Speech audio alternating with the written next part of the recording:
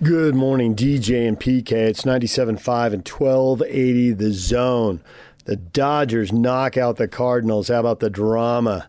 That was tense, 1-1. It seemed like every base runner was a big deal. Nobody could get a hit with a run in scoring position. And eventually, Chris Taylor hits the 2-run homer in the bottom of the ninth. He walks it off, Bedlam in Dodger Stadium. And for the Dodger fans, obviously, winning the game in a moment is a big deal. But I think for a lot of baseball fans, they wanted the Dodgers and the Giants. They wanted the rivalry. They wanted the 106 wins versus the 107 wins. And now they're getting it in the division series. Here we go.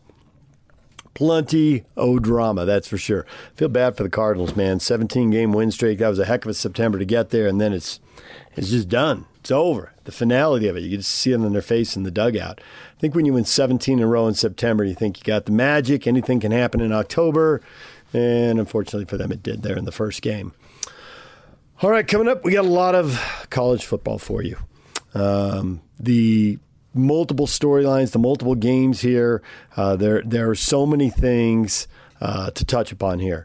Obviously, BYU going for 6-0. Get halfway through the season, be undefeated. You know, for a lot of teams, the front half is the easy half of their schedule. For BYU, on paper, it looks like the front half is the hard half of the schedule. Now, if you've got to negotiate the back half with a freshman quarterback who's played 2 quarters of college football, obviously the degree of difficulty might go up. Who will quarterback? You know, how is this going to play out? Boise State's been bad against the run. Can Algier carry the load? You know, does it really matter how much quarterback play are they going to need? Is this a BYU offensive line that's been really good, being really good, and Algier being really good behind him? It won't matter if Boise State puts an extra guy up in the box, brings that safety up to try and stop the run. Maybe they just won't be able to do it. So plenty of storylines there. Utah, USC, the Pac-12 is wild and crazy. Utah is, coming out of just a horrific week. So no telling how they're going to respond when Kyle gets that question directly, and he says he doesn't know. If he doesn't know, I don't know how the rest of us know. USC with an interim coach, it's been alternating wins and losses here, 2-2 in the conference. Now, if they win this game and be 3-2, and they don't play conference games the next 2 weeks with a bye and then Notre Dame, they might find a whole lot of the South Division coming back to them. So lots of storylines in these games. We're going to hit both of these stories through this first hour. We're going to start with Aaron Roderick, BYU's offensive coordinator, meeting with the media. So who's getting the most reps in practice at quarterback? Well, as of right now, nobody's been ruled out. Jacob, Jaron, Baylor, Soljay, all out there getting reps just like always. We have a pretty good system here of giving everybody reps. But, they're all – so far nobody's been ruled out. And I will say Jaron's closer than Baylor right now. But they're all – so far they haven't told me that anybody can't play. You knew that question was coming, so I just thought I was ready for it, and that's where we stand. So we still get one more good practice tomorrow. We'll get a lot of team reps tomorrow, and that'll be kind of we'll probably make a decision after tomorrow's practice. The other thing I wanted to ask about, we're going to talk to Puka later, and I've known the Nakuas for a long time, and they definitely have their own attitude and personality that they bring. Sometimes they kind of walk the line. I know there was a penalty earlier in the season. How do you try and balance that? Because you want guys to have some swagger and that confidence in themselves, but at the same time, you don't want it to go too far. Yeah, that was one penalty one time, but those guys bring so much energy to our team. First of all, they're good players. They make us better just because they're really good players. And but they also just have a presence about them that brings confidence to our team. It brings energy to our team. They love playing the game. Both of them play so hard. I think it forces everybody else to sort of raise their effort level, and they've definitely made us better. Going back to the quarterback question, I guess, how tough is it to prepare in a week when Jaron went down, you're like, it's fine, we have Baylor, but then Baylor gets injured, and then you're like, okay, well, we have Jacob, but then you're running towards the end of your line. So how hard is it to sort of work on these guys to make sure that they're getting better, but then also be preparing the team for the next game? It's not a big deal. That's the job. That's part of the deal. That's coaching. And like I said, right now, all of them are available as far as I know right now. So we're really not at the end of our rope right at this moment, because it feels like we're getting healthier, not less healthy. Okay, and then Jake. Yeah. Aaron, big picture question. What, through 5 games, it's hard to nitpick. You're 5-0, but what would you like to see your offense improve, either this game or moving forward? We'd like to score a few more points. I feel like in each of our games, for various reasons, we've left a few points out there, and I think the good news is that I don't see any glaring flaw in what we're doing. We don't have any, massive weaknesses that I think we have to overcome right now. We had the first game, would have liked to have scored a few more points. We didn't finish that game the way I wanted to, but there were a lot of unknowns. Utah and Arizona State, those were just great defenses, physical games where running the ball and using the clock became part of the way to win as a team.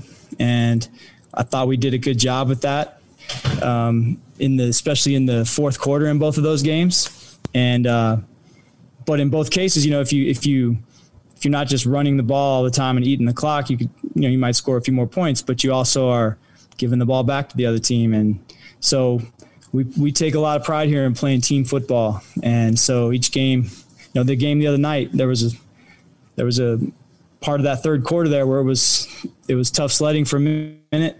And we had 3 penalties. We had three possessions in the third quarter where we went 3 and out. And it really, all 3 of those drives, we had a penalty that set us back. And so we were 3rd and 12 on one. We were, got to some bad down and distance situations with a 14-point lead. Our defense was playing great. So I was a little more conservative. It really didn't have anything to do with Jacob. I would have been just as conservative with anybody at quarterback right there. When you're back in your own territory with a 2-score lead and it's 3rd and 12, we're going to hand the ball off and run it. And that's just part of the game. But, in those situations, I'm talking to Coach Tuiaki about, he's sitting right next to me in the booth, and we're playing football as a team. And so I'm really happy with that. And I think we're capable of scoring a lot of points on any given Saturday. Would like to do that a little more often. And I think you'll see it. I think it'll happen. And then you stated a few years ago you wanted to get more chunk plays, more explosive plays, and you've really done that, and no question about that. What has been the key to doing that, or who has been the key, maybe? I think the key to that was just when we decided as a staff that we're going to be aggressive. We made a decision. It was around the time we played Boise State 2 years ago. We had lost to South Florida and Toledo, and kind of reached a point where we decided that, we can't just keep sustaining this, trying to stay on schedule, 4 yards here, 4 yards there, stay on schedule, 14-play drive to get a touchdown. That's hard to do. And so we started finding ways to be more aggressive, whether it was throwing the ball down the field or whether it was being creative with our personnel, our mixing in a trick play, whatever it was. We just decided we got to be more aggressive and let it rip. And then as we've gotten just more time in the offense, our players have learned the system better. We've got experienced players. Then if you combine that with being aggressive and your ability to run the football, then the explosive plays have a chance to happen. Aaron, where have you seen Tyler Algier improve the most as a running back from last year to this year? His physical conditioning is a step above what it was last year. He's a little bit bigger, a little stronger. He's always been fast. He was fast when he got here, but he's really fast now. I don't know if you guys can tell. I thought our team speed in the game at Utah State, I thought our team speed really showed up. We're bigger than them, but our team speed took over that game. Like their skill players can't run down our 230-pound running back in the open field. We've got team speed, and I thought our defense played 50-something snaps of man coverage in that game. I don't think that's ever been done in BYU history, to play man coverage 40, 50 snaps. And I just thought that really stood out in that game. And Tyler was sort of the leader of our team speed being on display. He's a fast dude. And the improvement he's made in a year has just been physically. He's really put in the time to build his body into a great running back. I also wanted to ask you, how nice is it to know that you can insert Connor Pay at center and Campbell Barrington at right tackle, and seemingly your offensive line doesn't skip a beat? Yeah, those guys did a good job. And Connor showed up in the bowl game last year for us at center, and then played a good game the other night. Campbell Barrington's going to be a great player here. He's going to be a great one. I'll say it now. He's not there yet, but he's on his way, and he's got a lot of ability. Okay, Jared, last question. Wanted to ask about getting ready for Boise State. What do you see from them? I see a team that's a lot better than their record. I know that. I think everybody is surprised at what their record is, but you look at who they've played, losing a really close game to Central Florida. We all know how good they are. Oklahoma State is a very good team. I mean, that's a good football team. You can tell on film they've got big physical team, a lot of team speed. And, Nevada's a good team. I mean, they've had a couple of tough losses, I think, in there, but they're very well coached. They're still the same, like, Boise guys. I mean, they are tough guys. They do everything right.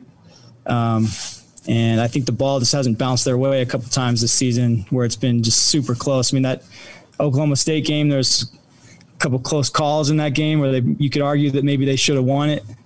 And so they've got our full respect, full attention. I don't see a big difference in them from now to the past. They're the same guys, same good team. Just think they've had a couple of bad breaks this season. You've played some teams that have struggled against the run, and when you've got a running back room with Tyler and Peeney and things like that, the thought is from the outside, oh, these guys should have a heyday, but then Boise State knows that as well. So how do you kind of balance your game plan approach as you kind of look at that, at what Boise State's going to try and do in the chess match and using your horses and things like that? Yeah, I think the rush defense thing I think it's also misleading. They have they played a couple of really unique teams. I mean, they played some really unique teams, right? I mean, Central Florida, what they do is so unique. It's almost like you got to have a whole. It's like going to defend Air Force or something. You got to have a whole different type of thought process when you defend a team like Central Florida. And then Utah State's offense is even more unique. It's like, they're so spread across the field. They sort of force you to sort of do some things that maybe aren't your normal defense.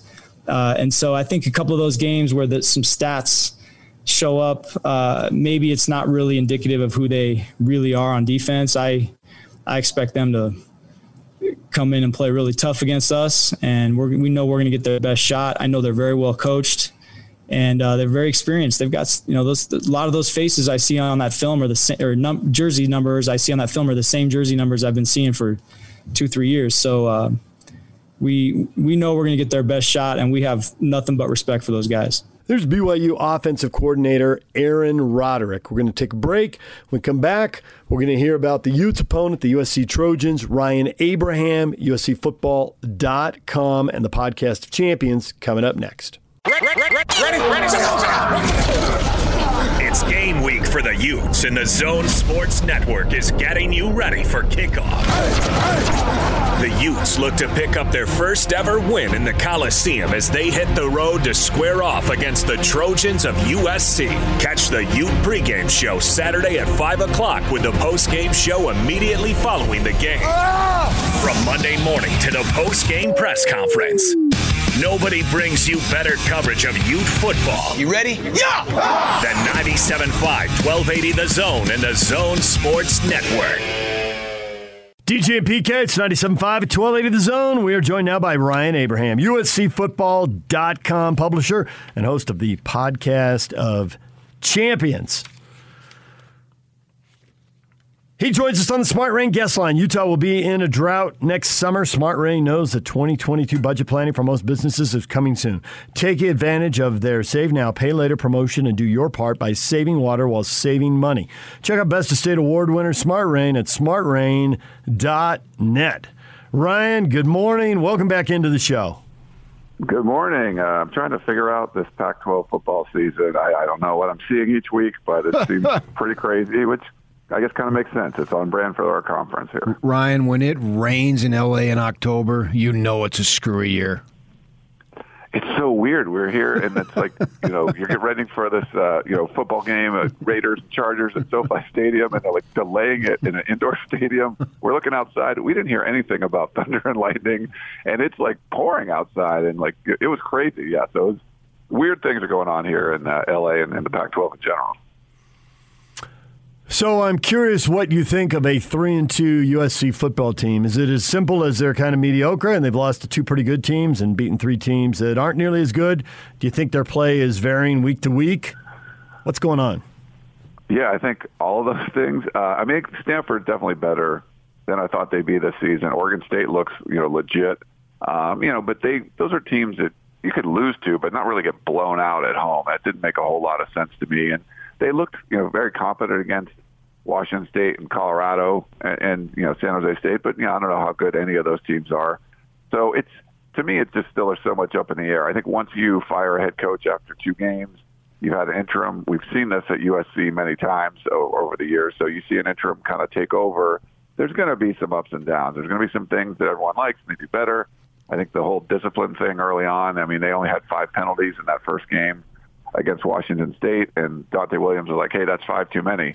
Well, they've had significantly more than that the last couple of games, and I think, the preaching the new culture and discipline and all that is nice, but is it going to be able to stick? And asking an interim head coach to kind of keep a team together for at least 10 games, that's a pretty big ask. So I think this is just going to be sort of a grab bag season for USC. They got some really talented players, but I don't know. From week to week, I guess it's going to be like a box of chocolates. You're just not sure what you're going to get. Yeah, I think you can say that if you want to go big picture. It's very accurate, obviously, when you just look at their performances. And I think almost symbolic of that, if not in fact symbolic, is the play of Slovis, because he's been up and down. And I'm not sure where to go with him, because I thought that he was on his way to being an NFL guy and a top draft pick. Now I'm not so sure. What do you see? Yeah, that first year, 2019, when Graham Harrell's offense came in, he just looked amazing coming off the bench, after JT Daniels goes down with the injury. And, last year, 2020, was a weird year. We talked about his mechanics not being great. I think further in general, he's thrown the ball a lot better this year than he did last year. Just the ball coming off his hands. For the most part, it looks like a much more competent thrower of the football. I think not having guys like Amon-Ra St. Brown and Tyler Vaughns as security blankets out there has hurt a little bit, and he's trying to figure out who that next number 2 guy is going to be. Drake London is amazing, probably maybe the best player in the Pac-12, just football player. The kind of catches he's made are otherworldly. He's just been amazing. But you're looking for who's that number 2 guy. We've seen Gary Bryant Jr. Catch touchdowns in the last 3 games. Michael Trigg came on. He's got his first touchdown as a true freshman. But I don't feel like outside of Drake London, he knows who that next guy is going to be, and maybe has the trust to be able to get off of London if he's got 3 guys on him, and just find his next read and let the ball fly. So I think that's part of what's going on. But whenever you have Drake London to throw to, I think any of us could have been a decent quarterback. So we'll see if Slovis can kind of take that next step. But he still hasn't looked like he did when we saw him as a freshman in 2019. So you're good at this. You jumped my next question off PK's question. You answered 2 at 1, getting into the whole issue at receiver. And we have talked about London without you here, and we've both been blown away by what he's done. But that makes me think that Kyle Whittingham and the defensive coaches are just going to double him. He'll be bracketed wherever he goes. Can anyone else beat one-on-one coverage and make multiple big plays? Taj Washington's the next receiver, but he's got 1 touchdown in 5 games. Right. Yeah. No. Exactly. And I think that was the first game too, and he's I like Taj Washington a lot, the transfer from Memphis. He was a freshman All-American. Just watching his feet, I think you need to use him a little bit different ways. Like they threw like a fade to him in the first game against San Jose State and caught a touchdown, but he's 5'11". Like he's not someone that you're trying to throw over the top to. I think you want to catch him on a post or something, get him in space, and then let him run after the catch. I think that's where he's going to be the most effective. Gary Bryant Jr. is, like I mentioned, he's been catching touchdowns. He had the big one, a couple games ago when, Jackson Dart came into the game and it just kind of generated that rally against Washington State. It was his, touchdown over the middle that sort of sparked the whole Trojan football team. And I think he's someone that has that capability. But I'm curious to see what Utah does, because we saw a couple years ago in the Coliseum against Matt Fink, the backup quarterback, they played a lot of man, and that's something that USC's great receivers have been able to burn them. But now, if you can play man, but you're doubling up or getting extra help over on Drake London, now he's still capable of making those catches. We've seen him throw up in the triple coverage and come down with the ball because he's just ridiculous that way. But I feel like there's more opportunities there to maybe play man and make someone like a Gary Bryant or a Taj Washington or a Michael Trigg out of the tight end position beat you, because they've seen some flashes there, but not, there's not proven production coming out of those spots outside, like you mentioned, Drake London.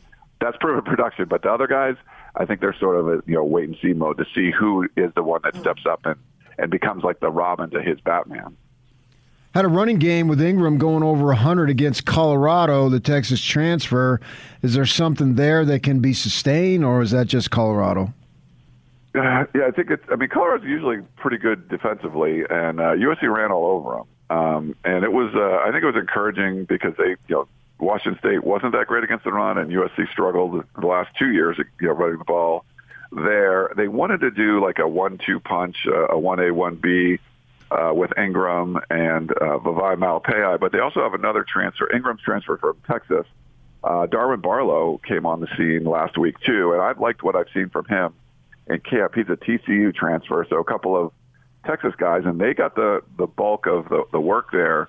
So Barlow sort of worked his way into this two-man rotation that with Vavae in there as well, but he had much more production, even though Vavae got the only touchdown on the ground last week. So I'm curious to see how they use that. They wanted to get away from a committee, but I think you're probably going to see those three guys running the football. But I think Ingram's kind of made it clear that he's the guy. He's the number one threat out there. He just can do a lot, and I think if they can get him involved in the passing game, and we'll see. They haven't run a lot between the tackles.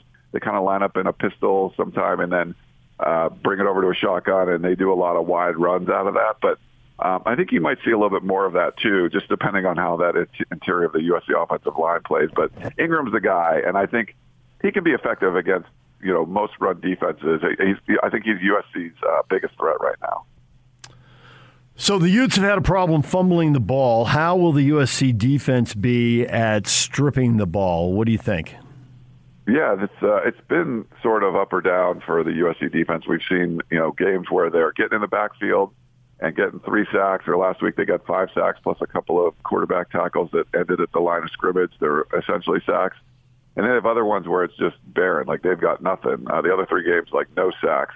And I think that's going to be the key to forcing the ball out, if you can get some pressure in the backfield. And it's been really hit or miss for USC. I think getting Nick Figueroa back the last couple of weeks, they saw Jacob Lichtenstein have a breakout game with a couple of sacks against Colorado last week.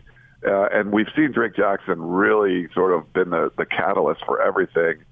He had a big game against Colorado as well. I think when he's rolling, and sometimes they were dropping him the coverage, and he's just really not been involved as much. But when he's hand on the ground, getting after the quarterback, we've just seen this defense work a lot more. So I think you'll see some opportunities to strip the football if they use him more of the edge rusher guy, just kind of coming in and trying to disrupt everything in the backfield. Otherwise, then I think some of that stuff, the misdirection stuff, USC might be kind of on their heels a little bit, and that you probably won't see any kind of strip sacks or stripping the running back or anything like that. So to me, I would watch the front, see if they can get some pressure up there, and if they can, there's some opportunities for turnovers. So we know Dart has returned to practice on a limited basis. Any idea when he would be cleared and ready to go? Yeah, all we get from Dante Williams is week to week. So it's similar to what you guys get from Kyle Whittingham. Maybe that's even more than what you guys get on injuries. But just to see him out yesterday in pads, for the first time, and we've seen him walking around even, days after the surgery. He looked like he was walking around, fine with a little knee brace on. So I wouldn't anticipate anything happening this week, but they go into a bye week. So my guess would be he would be available for Notre Dame. But at this point, just to see him sort of getting back there, it gives you the indication that we thought it might be like a 3 or 4 week injury, but there's talk that could have been a 6 to 8 week injury. It seems like it's going to be more on the former side, where his potential to come back would be against Notre Dame in a couple of weeks. It is possible to go through the schedule and say, oh, look, USC is going to finish 6-6. It's also possible to go through the schedule and say they're going to finish 9-3. What are the expectations for them right now? What do you think is realistic? Yeah, I think that's exactly right. You could look at it like they could lose any of these games, and but they could win them all. And it's crazy to look at that, just the way this team has performed up and down. Just talent-wise, it's there, but we've seen them play well on the road. We've seen them lay complete eggs at home. So that's why I think this Utah game is going to sort of tell us a lot. I mean, if it's another home loss, especially like embarrassing fashion, I think they really have to kind of look inside and say, hey, what's going on here? This is, losing to a Stanford or an Oregon State or a Utah or two of those teams, or you lose all three at home, there's something that's not quite right. And you can't really blame Dante Williams. You get it. He took over this team on a Monday, just found out, walked into a meeting, and had to address his players like, hey, I'm the head coach now. So I can't even imagine what that would be like. But I think he's doing his best to put his stamp on this team and keep the expectations high that they've had before. I think some of the fans of, the expectations are sort of meh. They're just waiting to see who the next head coach is going to be. And maybe, losing that game to Oregon State took a little pressure off of Dante Williams, because there was talk about him potentially, taking over and being the permanent head coach. But now I think they can just sort of focus on, all right, we just got to win games and, figure out what happens at this point. So I think they might play a little bit looser this season. But you're right. Is it going to be 6-6? Is it going to be 9-3? Somewhere in between. I'm guessing, kind of an 8-4 type of finish for this team, which I think would be pretty good for Dante Williams if he goes out and, just loses a couple games for his, his interim head coach tenure. Plus, he's dealing with the death of his father, too. Yeah, that's another just kind of piled on. And, when these coaches get into game mode and season mode, it just sort of like consumes you. And then when your duties completely change and now you're running the entire program and you have to deal with something like the death of your father, it's hard to even imagine. So, I think he's handled this extremely well for the kind of circumstances he was put in. It's not like he was a coordinator or anything. He was a cornerbacks coach. It wasn't even like the full secondary coach, but the fact that he's been such a good recruiter, has great relationships with most of the players that are on the roster because he recruited them. I think that's helped quite a bit. But yeah, it's amazing what he's been having to deal with so far this short season. Well, Ryan, we appreciate the time. Thanks for joining us, and we'll just all turn on the TV and watch for 3.5 hours and try to figure this out, because it's a Pac-12, and you really don't know anything for sure. Really, we don't know. It's sort of just, this is the ultimate reality show. Like, I don't know what's going to happen. I watch this team every day, and I have no clue what's going to go on. So it's a weird feeling, but here we are. So it's a Pac-12. It should make it fun, though. There's Ryan Abraham from USCFootball.com and the podcast of Champions. When we come back, Riley Jensen, our college football insider, is talking Utes and Cougars next. It's game week for the Cougars. And the Zone Sports Network is getting you ready for kickoff. It ain't over till it's over. It's back-to-back Mountain West Conference opponents for the Cougars as they welcome in Boise State to LaVell Edwards Stadium for a showdown against the Broncos. Listen all week for your chance to win tickets to the game, and then catch the Cougar pregame show Saturday at 12:30 with the postgame show immediately following the game. From Monday morning to the post-game press conference, nobody brings you better coverage of Cougar football than 97.5 1280 The Zone and the Zone Sports Network. DJ and PK, it's 97.5 1280 The Zone. Time to welcome in Riley Jensen, college football insider. He is on the Smart Rain guest line. Utah will be in a drought next summer. Smart Rain knows that 2022 budget planning for most businesses is coming soon. Take advantage of their Save Now, Pay Later promotion and do your part by saving water while saving money. Check out Best of State Award winner Smart Rain at smartrain.net. Riley, good morning. What's up, you sorry dudes? I'm sorry. We got big football games. Teams, opponents that draw an emotional reaction. Utah playing USC, BYU playing Boise State. The Broncos are 2-3, which is very unusual. The Cougars may have to play their third-string quarterback again. He's got 2 entire quarters of college football experience. But the Broncos struggle to run the ball and struggle to stop the run. Analyze this one, big guy. Well, I can tell you this. Having a chance to watch Utah State and BYU play in person on Friday night, a couple of things that just really stood out as far as BYU goes. Baylor Romney has one of the best deep balls that I've seen in college football in a long time. Unbelievable patience, plays quarterback the way that I love quarterbacks to play it, meaning he doesn't overcomplicate it. He takes what the defense gives him. I thought he was really good. I thought it was unfortunate that he got knocked out of the game because I thought he was playing such an amazing game. And then when they brought in the rookie, when they brought in the freshman, there was definitely some nerves. And so if he has to play this week, I think those 2 quarters are gonna be really, really important for him. I also think that the week of practice is going to be really good for him. And then the other thing that stood out in the BYU game is, as impressive as I thought Algier has been, just watching him on TV, in person, that guy's a man. And watching him take some of the hits that he took in the Utah State game, he doesn't even get up and limp at all. He's in great shape. He's just a brick to tackle. And obviously he gave Utah State everything that they could handle, and I think he's going to give teams everything that they can handle going forward. It's very few times that we see a running back in college now that can be the every down back. He can catch the ball out of the backfield. He can run it on first down, second down, and third down, and take that kind of abuse and just be ready to go the next week. It's really quite impressive how good he is in person. It's more than what you see on TV. So I think Conover gets the nod. With that in mind, what type of game plan do you think A-Rod devises? Well, I think he's got a plan. A lot of and one of the things I thought A-Rod called one of his best games on Friday night. He has a whole bunch of different. A different twist and a different look to these new screen passes where it looks like the receiver's running like an arrow route, but he's running behind the line of scrimmage, and then they have the wide receivers blocking downfield for him. And he's got to get a few of those for Conover. He's got to get him some completions early before they throw the ball downfield.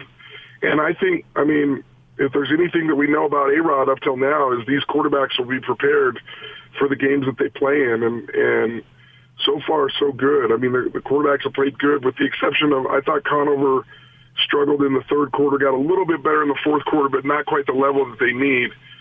But he'll have them ready for Boise State, and you're just going to get a steady dose of Tyler Algier against Boise State. The way they struggle against the run, he's going to pound the rock. He's going to set that up, give Conover some play action passes. And I think BYU wins this game, even with the rookie starting at quarterback.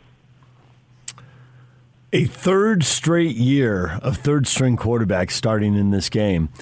Does any of this ever sink in and slow down the transfer portal, or that's just not how 19-year-olds are wired? So never mind. Well, I mean, I have a little bit of experience with this, right? I transferred from BYU, and I was in a battle with Federick and Shoemaker when I was playing at BYU, and Federick ended up winning the job and getting hurt.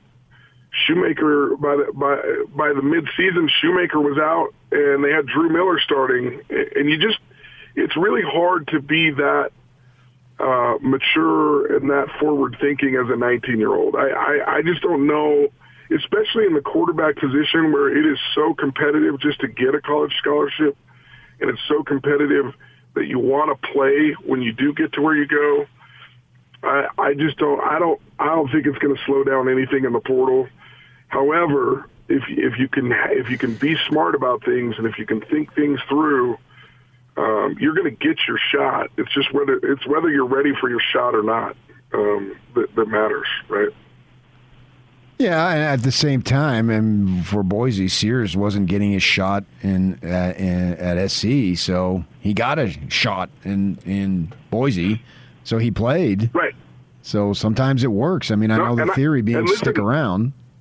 And listen, I played at Utah State. I mean, it's not always terrible, but it's not always ideal. I mean, look, I say this all the time. I mean, very few of us are first-round draft picks, right? Most of us are 6th, 7th round free agents. I'm not even sure that I was, a first-round draft pick for my wife, but it's what you do with your chance, right?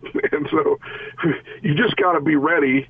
And sometimes you transfer, sometimes you don't.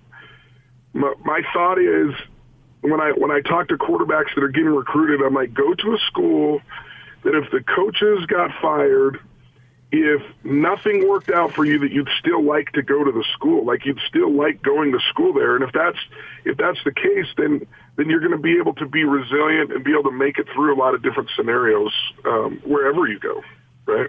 Yeah, I don't know that it is the third year in a row that three third-team guys started. Didn't Sears start last year and then got hurt? And then Finnegan came in? So not started, played. Right.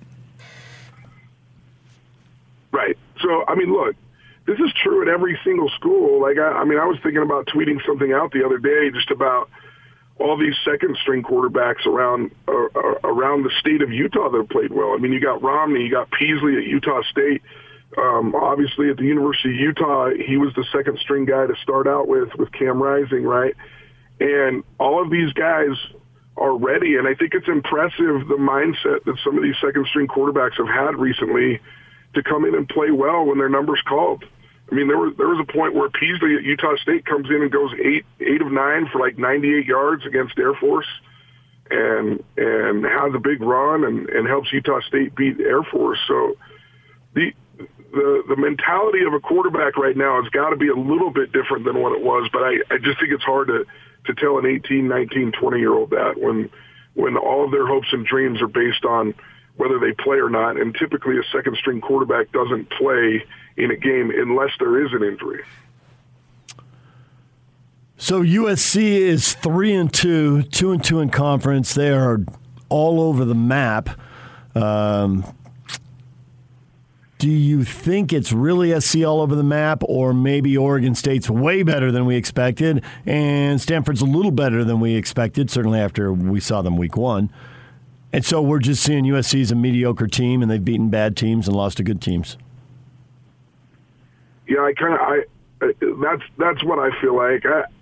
I don't know how you keep everything together with USC right now. When you fire a coach that early in the season, it's really, really hard for an interim coach to keep everybody happy and to keep everybody playing hard and do what they need to do to win. Now, they ran the ball a little bit better last week. They did some things that maybe they haven't done in other games.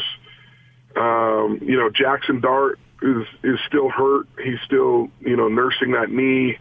I don't know what's going to happen when he comes back. Obviously Slovis played a little bit better last week. He's practicing now. Dart is. He did return to practice. Yeah. It's like Ginger. It's very, very light snaps. I would guess that it's 2 weeks, 3 weeks before he could be considered for play. Right. So you're looking at a few different weeks, and I don't even know that that's the way that they want to move. And I don't even know. Personally, if I'm Jackson Dart, do I want to waste this year on a year where there's no head coach? How many games do I really want to play in? Maybe maybe you nurse that thing until there's only 3 games left in the season, and then that way if you play 3 games, you know, you're still under that 4 threshold, and it still counts as a redshirt year. I don't know how you do that and how you think about that as a player right now. 3 and out. He's going to the NFL. What are you talking about? Yeah, I'm with PK. Jeez. 3 games, and you think he's going to the NFL? 3 years. Do the NFL requires 3 years out of high school, right? So it doesn't matter if he burns a year of eligibility or not. Exactly. He's going big time. Fair enough. I'm not sure that. I think he's just more worried about, like, hey, I got to get on the field and I got to play well for USC. I think he'll cross that bridge when it comes. But look, USC is going to be all over the place. I think they're dangerous when the University of Utah plays them, just because they are very athletic. That wide receiver is unbelievable, and I think they can make plays. It just kind of depends on which USC team shows up this week, and whether they're happy or whether they're in a bad mood, whether they're content, whether they're not content. And it seems like there's a lot of wins down there that just kind of decide whether USC is going to play well or not. And I'm looking forward to actually seeing a USC team that's brought some stability and see if that team can't be good again. Because right now it's just, I feel like they're a disappointment every year. I like the psychological aspect that coaches play. So if you have a crappy non-conference season, well, we're 0-0, and now Utah has been saying they're 1-0, and there's only 2 teams in the South that don't have a loss, and there's only, I think, 1 team in the North that doesn't have a loss in conference play. I'm speaking of.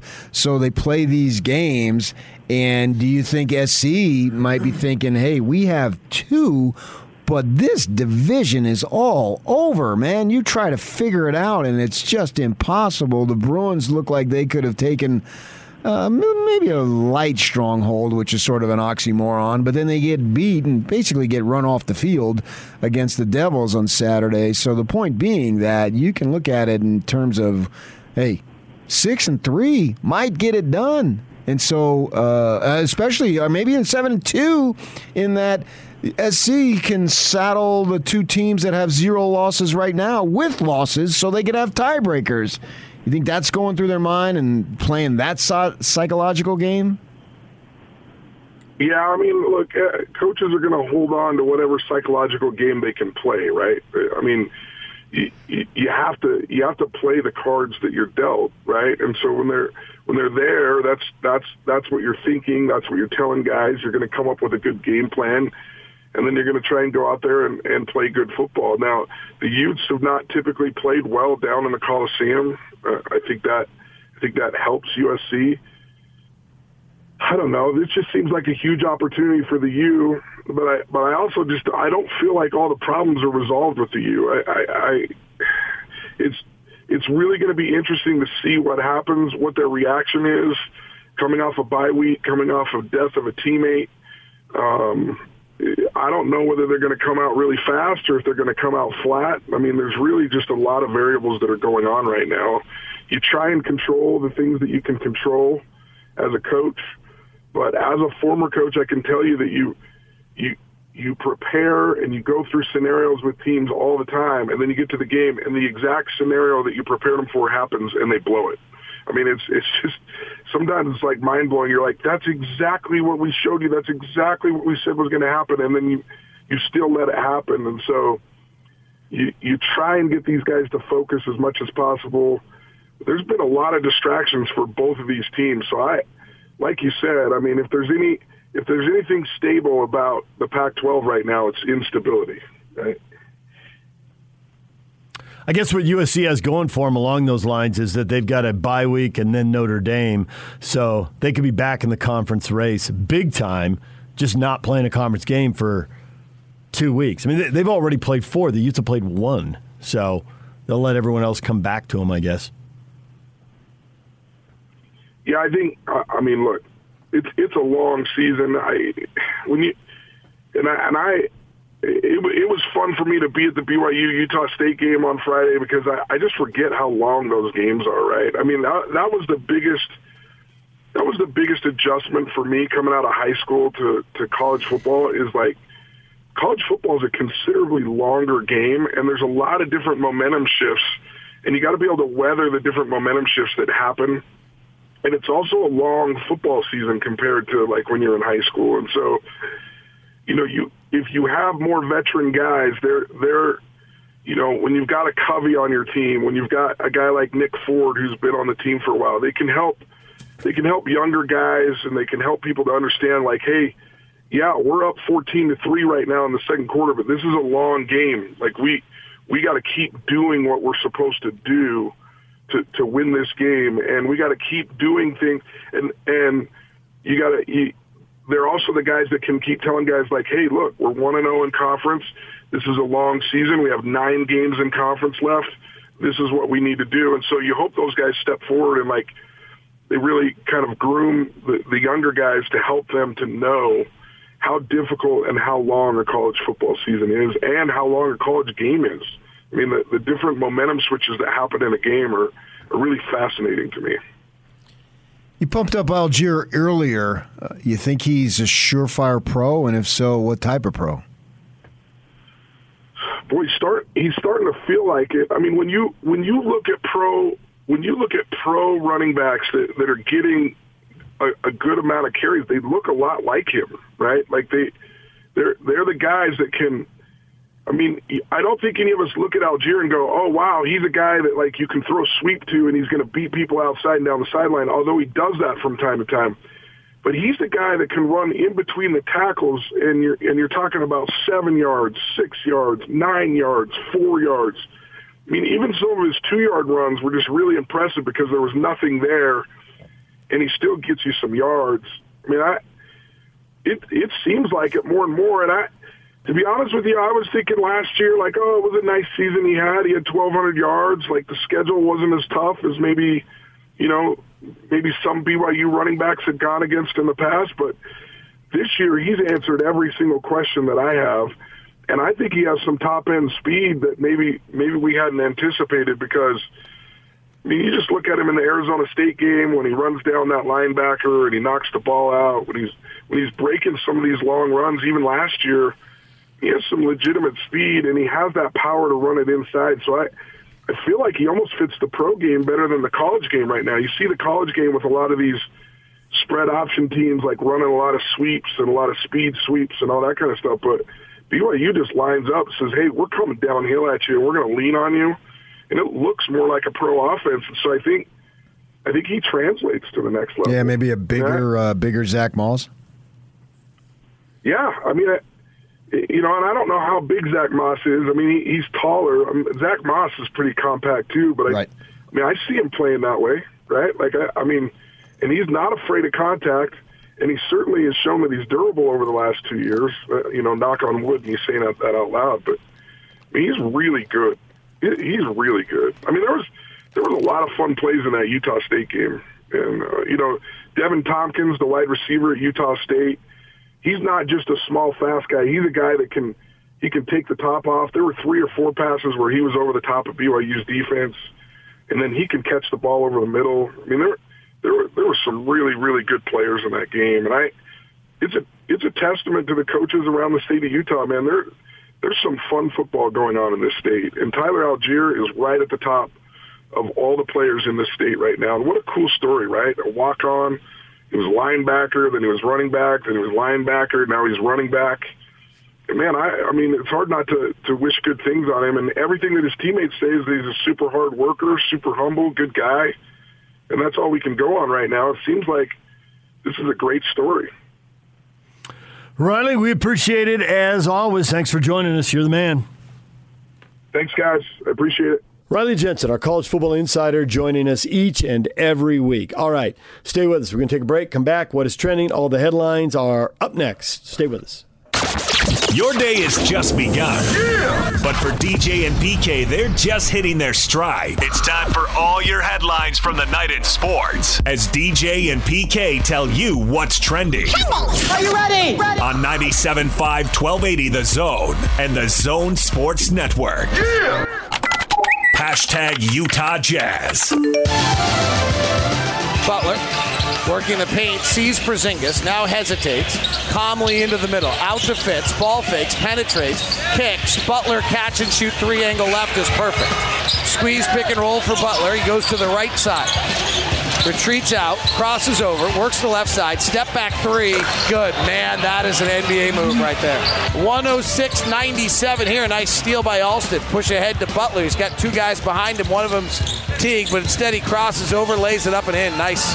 Jared Butler's had a really exciting night for Jazz fans tonight.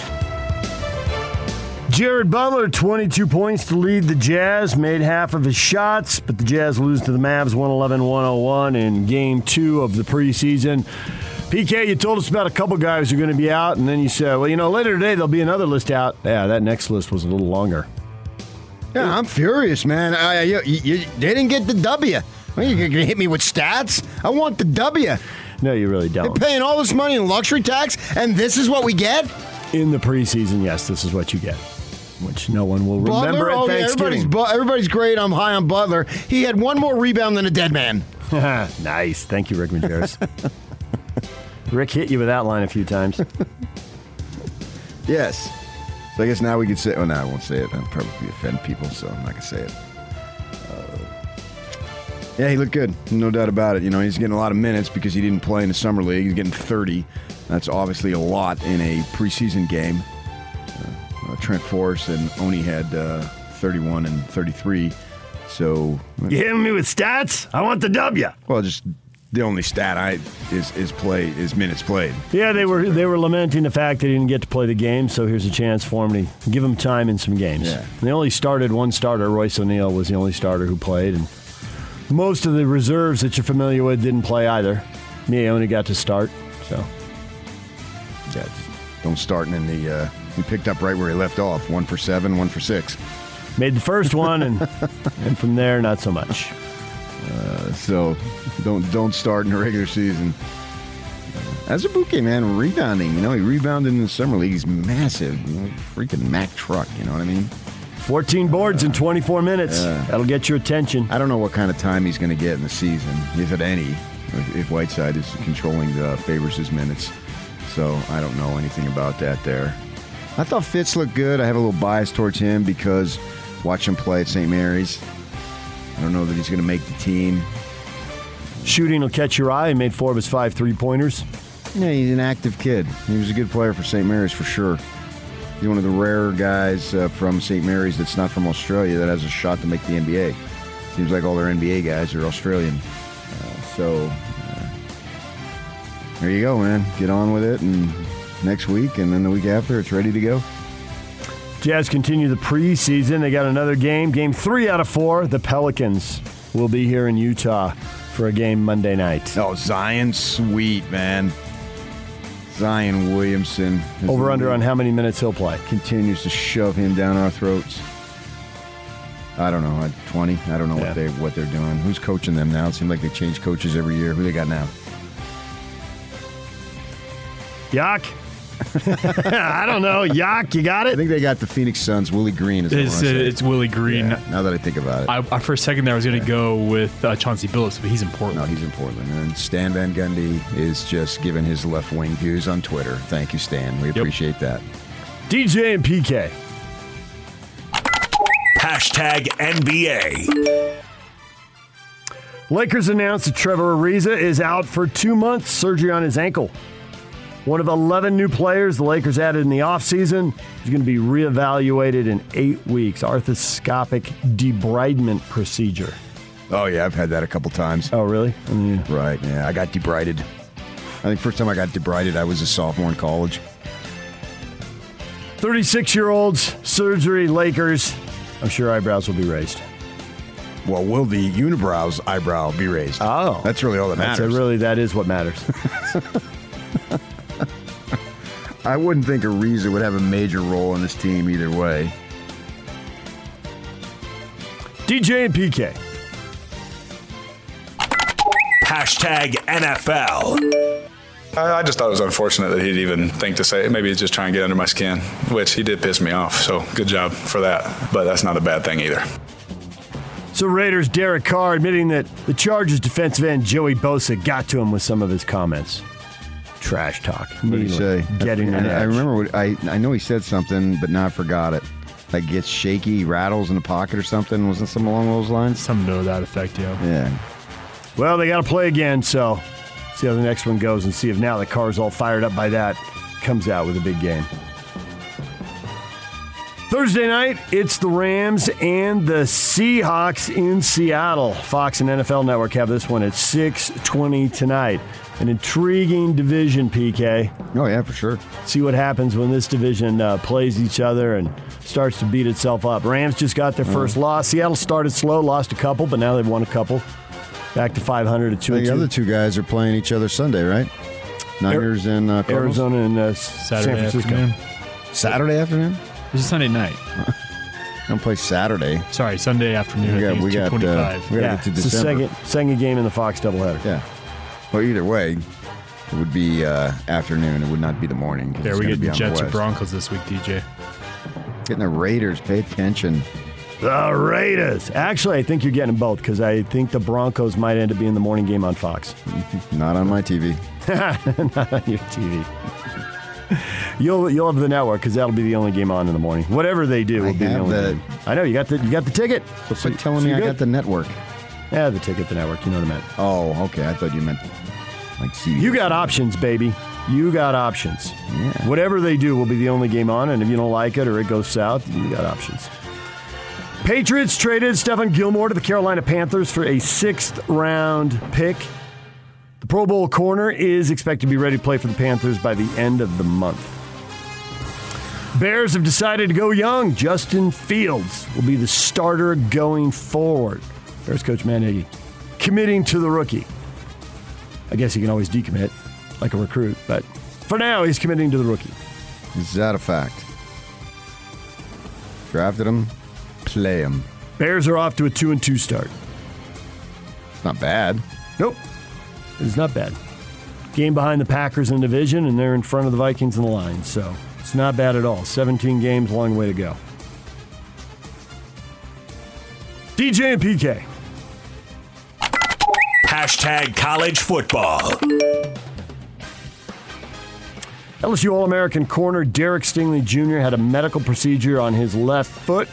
He's a junior, hurt the foot in the summer. Unable to play in the Tigers' first 3 games. Re-injured the foot last month. He's missed the past 2. Expected to enter next year's NFL draft, so that could be it for him as a Tiger. Northern Colorado offensive coordinator Max McCaffrey, eldest brother of Christian McCaffrey, son of Northern Colorado head coach Ed McCaffrey, was reprimanded for inadvertently hitting an opposing fan with a broken clipboard. Big Sky decided it was a lack of judgment, but no malicious intent or anger. According to the school, the fan wants the broken clipboard as a souvenir. Okay. You gotta frame that and put it on the wall? It's the broken clipboard. I remember I played freshman football. We were playing Brophy, Catholic school. First play, we sucked too. And we were going to throw a bomb. So fastest guy. Problem is the fastest guy had no hands. And the quarterback drops back. Play works perfect. Sure enough. Guy's open, guy drops it. Yeah. He's behind everybody. And the coach takes the clipboard, brings his knee up, smacks it off the knee. The clipboard flies in about 10 different pieces. It's the coach who ended up being a baseball coach for me for 4 years and actually hated me. He didn't like my East Coast attitude whatsoever. And he was Mr. Macho Man. He played baseball at Utah State. Oh, really? Yeah. I remember back when they had a team. Yeah. He was coaching freshman football and shattered that thing in about 20 pieces, and it went flying. I was like, what do you expect? You can't catch a cold in Phoenix in the fall, and he can't catch a football. I don't care how fast he can run. That was never going to work. I'm going to be on a track team in the spring. DJ and PK. Hashtag Major League Baseball. Reyes on 2-1. Taylor. Fly ball to left and deep and gone! Chris Taylor, a walk-off home run. The Dodgers are walking off to San Francisco. They win the wild card 3-1. Here comes Taylor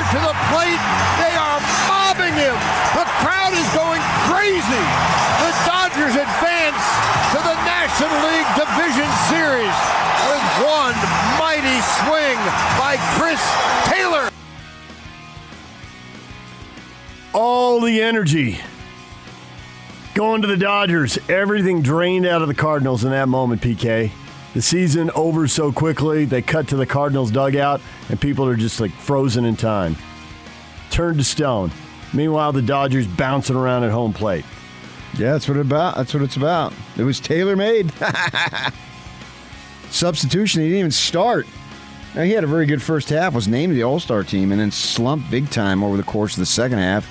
Inserted him for Pollock, and away he went, man. Got that at bat. I love he was sprinting down to first base. Really didn't matter because Bellinger was on second, so all you had to do was get there before they threw the ball from left field if it hadn't been gone. But he was so hyped up. Yeah, that's exactly it. Adrenaline rush, right? Yeah. He felt it left the bat. That's a kid's dream. Knew. If you're a ball player, walk it off with a homer. Any ball player. I mean, I don't have to be a big leaguer. I mean, any kid who's ever played the game, that's the dream, and that'll go down in Cardinal lore. Chris Bleepin' Taylor. Cardinals got a run on a wild pitch, and then it was just first inning. Then it was just leaving guys on base all over the place. Yeah, one after another. 0 for 11 with runners in scoring position, and Dodger bullpen came up big, and I was nervous because Roberts pulled Scherzer out like 4 1/3, and I'm thinking, uh-oh. That was early. This is Snell last year of the Rays with Cash doing that, thinking, and I was texting with my friend, what are you doing? And my wife's looking at me, and she was just kind of watching the game, hardly paying attention. She sees me on the phone. Are you texting Wayne? And I said, well, of course. Yes, exactly. Actually, I am. You nailed it. Yeah. And so 5 relievers, 4 2/3 of shutout ball, and they only gave up 2 hits. For sure. 2 hits and a walk. They were on top of it. I was, he and I, he's a longtime Dodger fan, lifelong Dodger fan, literally. And we were texting till about 11 o'clock last night before I finally said, okay, I got to go to bed. I got to get some sleep here. Got to get up early. And so that was a lot of fun. And now they go to San Francisco, man. This series is going to be so epic. I'm saying it's going 7. Really? Yeah. Yeah? Yeah. What makes you say that? It's so epic, Yak. Go ahead. You can tell me. How epic is it? It's going 7. Even though it's a best of 5. It's going 7.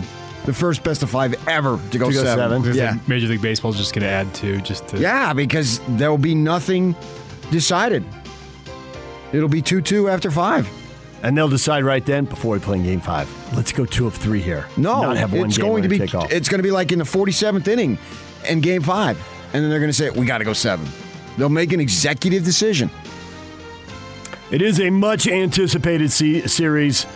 Rivals, 106 wins, 107 wins in the regular season, and now they square off. I know, that's incredible, man. 213 wins between them in the regular season. Wow. I know. Phenomenal number. And they got a rivalry. It's got some juice. First time they've squared off in the postseason. Is that correct, head-to-head? Yep. Yeah, they don't count that the Giants win the pennant spiel. Those were bonus regular 50, season games. Whatever it was. Yeah. To split the tie in 51. 51? Yeah. So, yeah, it's going to be massive. It's going to be a lot of fun. It's, what's it, Friday night it starts? Yeah, today it's the American League. Chicago White Sox, Houston Astros at 2 o'clock, followed by the Boston Red Sox and the Tampa Bay Rays at 6 o'clock. Both games are on Fox Sports 1. Padres fired Jace Tingler 3 days after they finished 79 and 83 and in third place in the West, 28 games behind the Giants. High hopes when the season started. Things were going well in early August, but they didn't get Scherzer. The Dodgers did, and everything fell apart. They end up with a losing record, so he's out. Yeah. Now you got to get a veteran, not a young guy. Yep. I saw Buck Showalter. Saw plenty of that on Twitter. I did see his name, and Padre fans are helping with the search. Bucky Showalter. Buck would be good. We got to get a veteran guy. Davey Johnson. Is he still alive? Great question. Well, it worked for the White Sox and the Astros. They got 2 guys in their 70s. Call Tony La Russa, find Tony's mentor, get somebody in his 90s or his 100s. Tony just turned 77 the other day. Plenty of guys out there. That and get pitching. Get the pitching healthy. They've gone out and got pitching, and then the pitching gets hurt. Well, that's not pitching. Yeah, you're right. You need pitching. That's the injured list. What is trending is brought to you by Shamrock Plumbing. There's no job too big or too small. Get the personal touch with Shamrock Plumbing. Call them at 801-295-1690. That's Shamrock Plumbing. Coming up, Craig Bolerjack, TV voice of the Jazz, 8 o'clock. Lincoln Kennedy, Raider Radio analyst at 8:30. We got football. We got basketball. We got the question of the day next. Stay with us.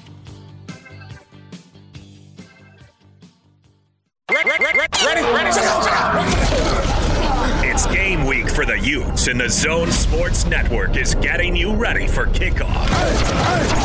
The Utes look to pick up their first ever win in the Coliseum as they hit the road to square off against the Trojans of USC. Catch the Ute pregame show Saturday at 5 o'clock with the postgame show immediately following the game. From Monday morning to the postgame press conference, nobody brings you better coverage of Ute football. You ready? Yeah!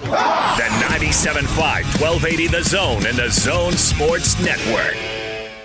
DJ PK, Hot Takes or Toast, brought to you by Utah Facial Plastics. Losing your hair? It's 2021 and you don't have to. UFP Hair Restoration offers a range of cutting-edge therapies to restore thick hair permanently. Just text HAIR to 801-960-3137 for 15% off any hair loss treatment. Or visit www.utahhairmd.com. You don't lose your hair. I mean, it's right there. You know where it is. It's going down the drain. A little too literal there. I know. I was with a guy in college, a roommate, and he was losing, a young guy, and gosh, that drain was constantly just backed up, man, because he was losing it. It seemed like he was losing it every day, and he didn't like it. So this product would have been perfect for him. Got multiple questions today. One for the college football fans with Utah playing USC. How will the Utes respond this week? Rather well. Yeah? Yeah. You feeling good about it? Yeah, I am. Kyle got asked that question and offered no guarantees. Said he couldn't really. I know, but that was couldn't really Monday. answer that. Today's Thursday. And today? Yeah. Today they're feeling it. Some investigation that I've done. I'm not saying they're going to win, but I think they're going to respond well. Chris says, I think they'll be dialed in. Crisis will bond them together. David will go where you and Chris won't, and he says dominant win. Oh, possible. At this point, unless it's Arizona and Colorado, I'm ruling nothing out. That's a good theory right there. Especially when the other four are playing one of the other four. Referring to the other four in the South. Mm-hmm, exactly. But the same when the South plays the North. It depends on who the North is and who's available. What's the injury situations at the time you're playing them? I don't know if the Utes beat Washington State with Delora. I don't know that they don't, but I think they caught a break there, and I think those breaks even out. So when you get them, take advantage of them. Sometimes you don't even take advantage of them. So I mean, it's not like you're going to give it back and it doesn't count as much. I'm not saying any of that. That's just part of the factor that rolls into everything at the end of the season. Sometimes it matters when you play teams, and maybe it's not necessarily injury related. It's just the fact like the one team better quarterback. Yeah, who's to say? Because Cam Rising is so inexperienced that in November he's not clicking big time, and so if you would have played them in October when he's just getting started, as opposed to November when he's had 4 or 5 games under his belt, that he would be a lot better. So it doesn't necessarily have to be injury. Sometimes it is, but not always. Because changes are made. These are young kids, somewhat unpredictable. So there's a lot of things that can go into it. I don't know. I'm not going to say that the Utes are going to be inspired by the tragedy, because if they lose, well, what does that say?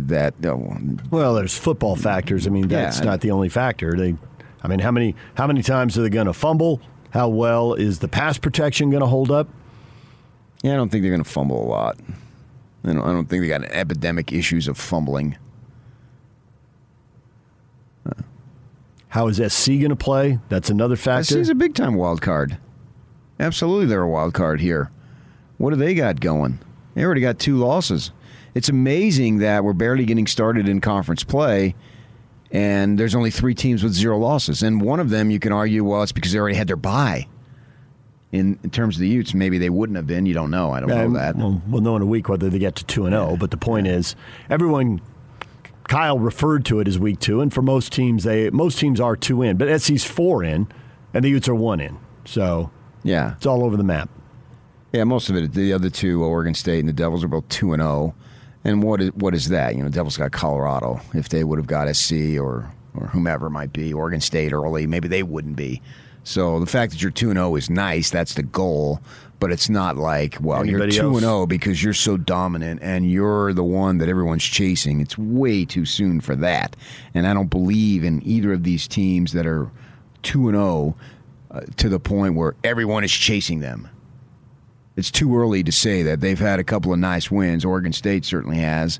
And good on them because they've been down. And Jonathan Smith, it's just his alma mater, blah, blah, blah. And anything that the Beavers can do to usurp the Ducks, I'm all for it. They're the little guy over there, having been there many times. And so with that in mind, good for them to play well. But still, if they're sitting there at 2-2, both teams that are 2-0, if both teams that are 2-0 are sitting at 2-2, that's no surprise.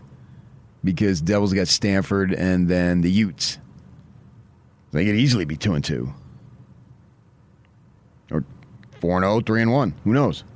That's the fun part of it. That's why I love Pac-12 football. Anything can happen, for any team. You're waking up in Tuscaloosa and you're going to go to the game today. Okay, what time are we going to leave the game? Are we going to stay till the fourth quarter? We're going to leave in the middle of the third quarter? Because it's going to be over. What kind of fun is that? Just beating a snot at everybody week after week after week. And you got like 2 or 3 big games. Whoop-de-doo. Pac-12 is exciting virtually every week. And you have upsets, you have fun games. Yeah, I get it. It's not the best conference. It might not even be the second or third best conference. I don't know. But it's my conference, and I enjoy the crap out of it. And it's going to stay that way. It is. And I've been saying this. I said this long before the Utes got in the conference, as you know. I do know that. Yeah. So I've been saying this since I've been a kid. Since, I think they joined in 78 or something, and I picked up on it like 81.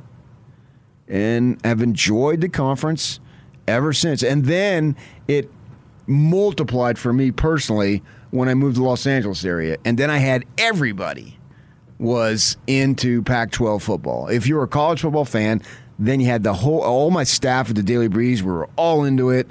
We went to games. We were working desk shifts. We planned it out on Saturday nights.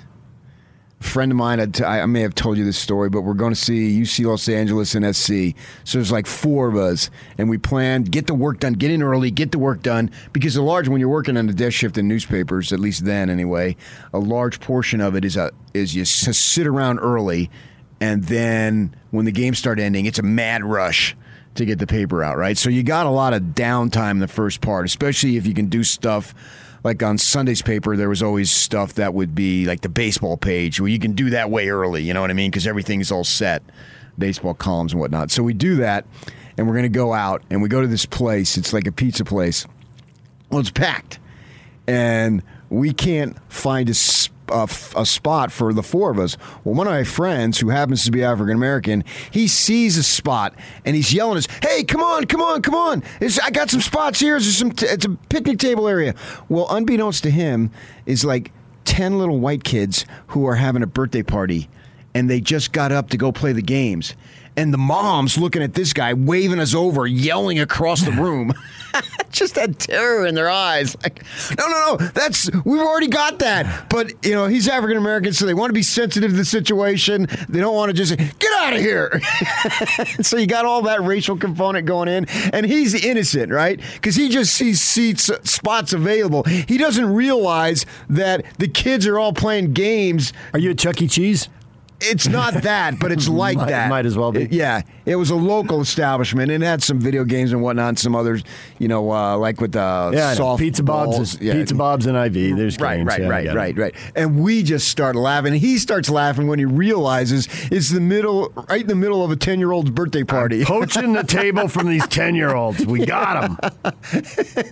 and the moms had a look of terror, and you could see what they were thinking and all that. So I really got into Pac-12, Pac-10 then. So I get it's not the best. And I was thinking about this the other day when I see Oregon lose. A lot of Ute fans getting high and mighty saying, BYU's not going to go into a Power 5.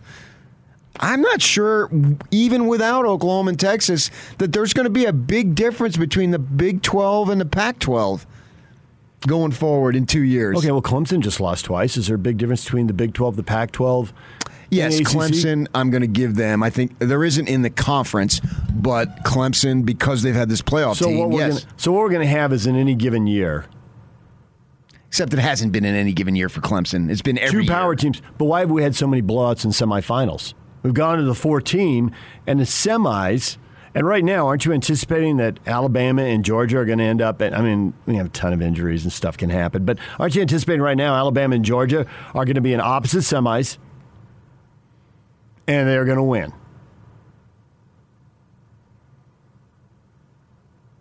Who looks prepared to stand up to them? Oklahoma doesn't look like they can score. Ohio State, for once, and Ohio State may still win the conference, but for once, that conference race looks interesting. I hope there's somebody who can stand up to them because I love the drama, and I love multiple rounds of drama. But I'm talking about the Big 12 and the Pac-12. I'm not talking about the Big 10. Yeah, but I just think the whole country. It's like we say the SEC's great, and I don't think the SEC's great. BYU went to Tennessee and won. I think there are teams at the top of the SEC that are great. But there's several. I think it is great. You can't have everybody be great. That's junior high stuff. You really think there's a third team that's great? Maybe not this year, but just look at the number of professionals that go into the league. They dominate. Yes, I think they are far and away better. I'm not going to focus on this year or whatever. It's not about this year. When we're gauging these conferences, it's not a singular. It's over the course of time. And if you look at the number of NFL players, they roll. Yes, I do. I think it's substantially better. But they pay substantially better. The interest is substantially greater. So all the factors that lead up to it are there. All the ducks are in a row for them to be absolutely awesome.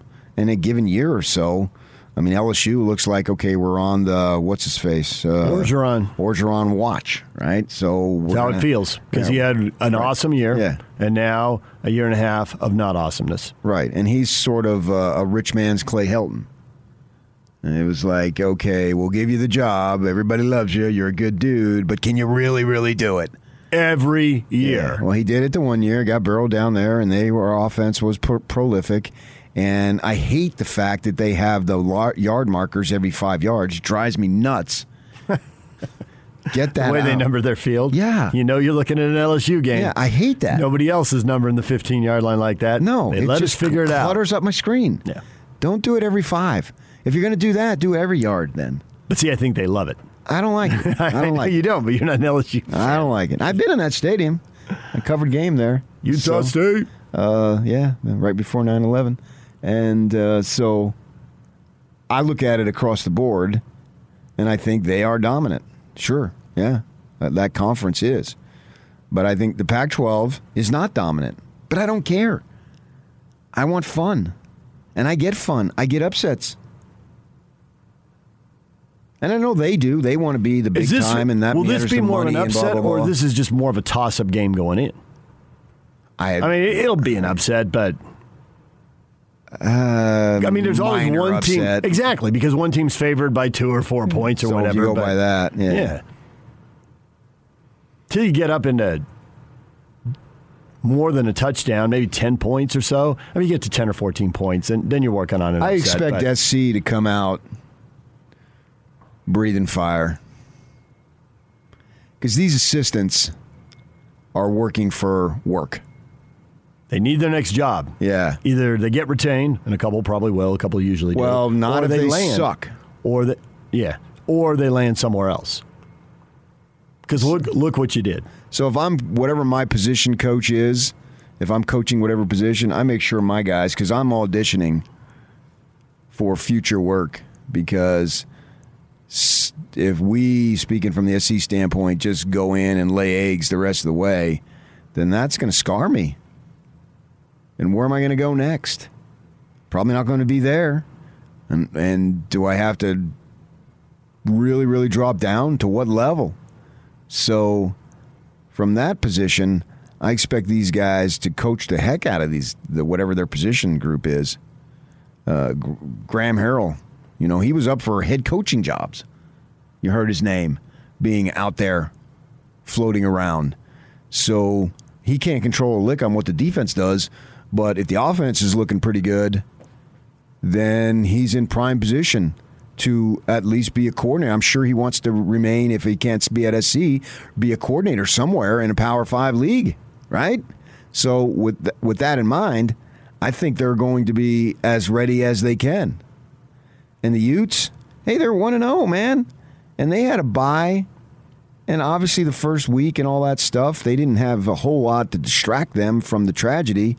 At least this week, in the temporary, they've had some stuff to distract them to not focus on the death of a youngster. Just awful. And so they can sit back and say, man, we got a legitimate chance to win the South. I mean, who really cares if you lose a couple of ball games early? In BYU one year start, Detmer one of his years start crappy, like 0-3, 0-4 or something, and they won the league. Right? They won the league. Didn't they win? Didn't they follow? They won the league. Yeah, I remember the year. I don't remember it. I mean, I remember the. I don't remember lost. the year. Here it is. They lost 3 in a row, and they were playing like Colorado. They might have played UCLA or somebody like that, but Florida State. They had a good schedule early. Whoever it was, I might be mangling some years together. They started 0-3. They got into league play. They went through it undefeated. They won 8 in a row. Season finale. They played the Aztecs to a 52-52 tie. Oh, yeah, I remember being and then they went to that night. They went back to San Diego for the Holiday Bowl, and they played Iowa to like a 13-13 tie. It was weird that they played a really high-scoring tie, freakishly high-scoring, and they played so they had 2 ties that year? Yes, they were 8-3-2. That's funny. Yeah. And it was all streaks. 3 straight losses, 8 straight wins, back-to-back ties.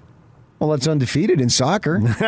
Well, except for the 3 loss thing. But no, they had a 10 game after the 3 loss. 10 games unbeaten. That's how you spin that.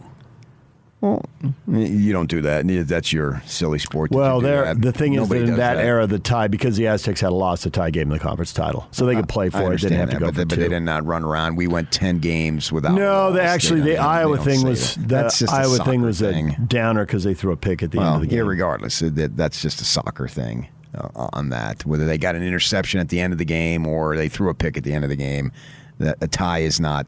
Well, I didn't lose. And that never flew in the real football. So why wouldn't the Utes think that? I mean, what difference does it make they lost to San Diego State and BYU? All right, you lost.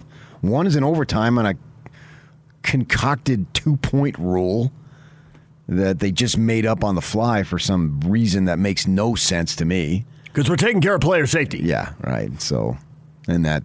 After you've had 3 hours of collisions. Right. Well, probably 3.5 hours. Who are we kidding? Like I ate 3 pizzas and then I washed it down with a salad. I mean, so, and one of the plays in overtime, one of the series was 1 play. They were gassed. And 1 play, boom, 25-yard pass to Dixon, touchdown. That's all it was. So that, I mean, it goes down as a loss, and I get it. You're not supposed to lose to teams like that, blah, blah, blah. But my point on that is neither of those games has any bearing on Saturday. And you can go 2-0 with arguably the best win of anybody in the South at that point.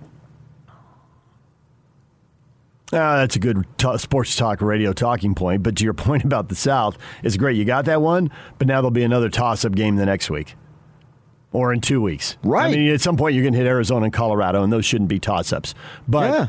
I get that. You haven't you've gone 2-0. All that means is you're 2-0. That's what I'm saying about the other 2 teams. They're 2-0. Good for them. But that doesn't mean jack. You're 2-0. Whoop-de-doo. It's better than being 1-1. Yeah. That's what you got. But in terms of spin, then they can spin it. Well, we've rectified our situations. Well, our problems are corrected. We're 2-0, man. It changes everything. Somebody will say, you're now the first team to win in the Coliseum. Let's go be the first team to win the Pac-12 conference title. Well, let's. I mean, there'll be 8 more games to go, but at least you have a shot at that. And then if they lose, and it's like, well, whoop-de-doo. SC's already got 2 losses. We're ahead of them even with the loss. So we don't have to worry about them. Right? Spin it. Right. They will. They'll spin it that way, particularly if it's a decent played game. Because I can live with losses, particularly at the college level, if you play well. And what I mean by that is Utah has already done that multiple times in the Coliseum. I was there on the sidelines. I felt no sadness when Troy Williams came up a yard short. They battled the heck out of the opponent in that game. A local kid, played his high school ball down the road, trying to make a play. He comes up a yard short. It sucks in the moment. But, I mean, it's not like I was proud of the Utes. They're not my Utes. But I felt good for them because they battled this team right to the end. There's a winner and loser every game. And so I don't see where you would be dejected. Now, if you go down there and lose 41-10, that's in a whole nother story. Got a lot of people weighing in, Ryan. Hopefully they respond well, but demanding a win certainly isn't necessary for what they've been through over the past year. And Larry says these guys have buried 2 friends / brothers / teammates in 9 months. Just getting on the field is a win. Well, they're going to get on the field. They're going to get on the field every time. Question marks will get answered Saturday night, 6 o'clock. The game's on Big Fox. I think we've seen situation, and it's not to diminish the tragedy in any respect whatsoever, and you have to make sure that you keep qualifying that because it's true. But I think throughout the history of sports, we've seen situations akin to this, maybe not as deep and as bad or whatever, that's up to you to decide, where people were able to focus in the moment and take their minds off of it and really take the task at hand and find ways to succeed. So it's certainly not out of the realm. Particularly, I would think, I'm not a psychologist under any degree, but maybe young folk are more resilient. Can you make that argument?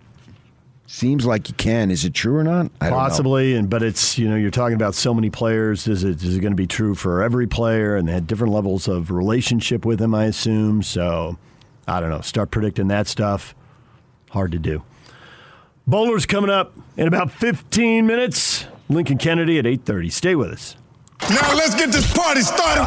This is Hans Olsen and Scotty G on the Zone Sports Network.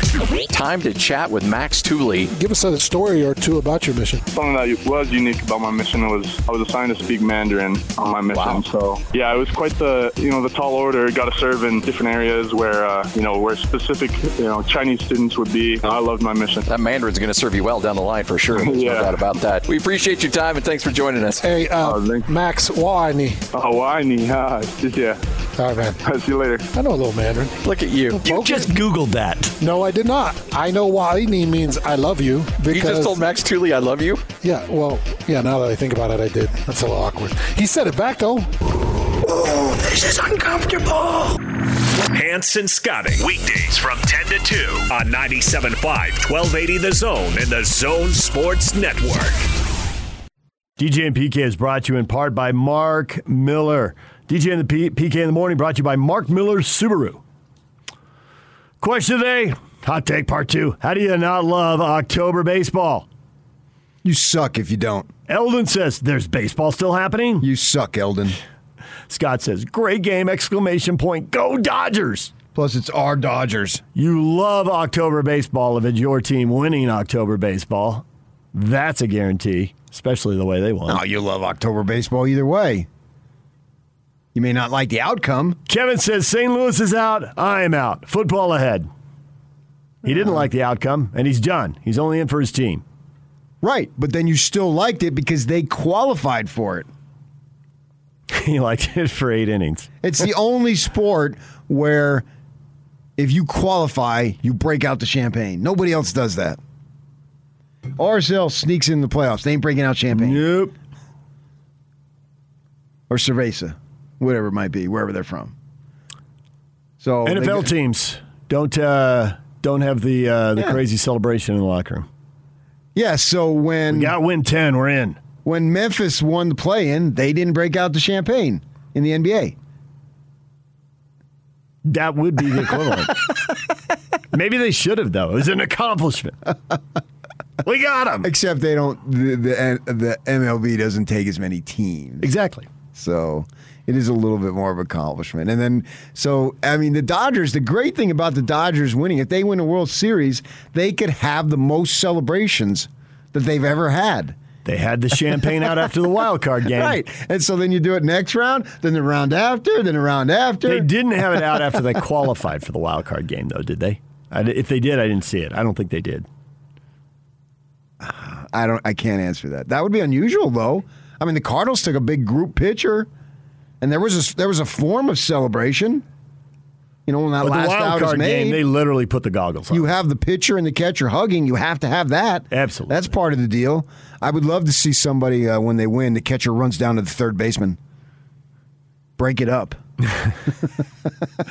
Zero says, I love it, especially when the overpaid Yankees lost even before the real playoffs started. Oh, okay. How about the overpaid? What about the Dodgers? They've got the biggest payroll in baseball. Are those guys overpaid, though? They're paid, cumulatively, they're paid a ton. But are the individuals overpaid relative to what they get in the NBA? Because at least those guys, that's the one thing I have with the NBA. It seems like average dudes, John Wall making $40 million. So at least, and I'd have to double check this, maybe I'm off, but guys who make comparably in baseball, I think big time players. What happens is that at least they were at one point. I mean, if they're signing the 10 or 12-year deals, they may not be big-time players at the end of the deal. If they get hurt, especially if they get hurt repeatedly.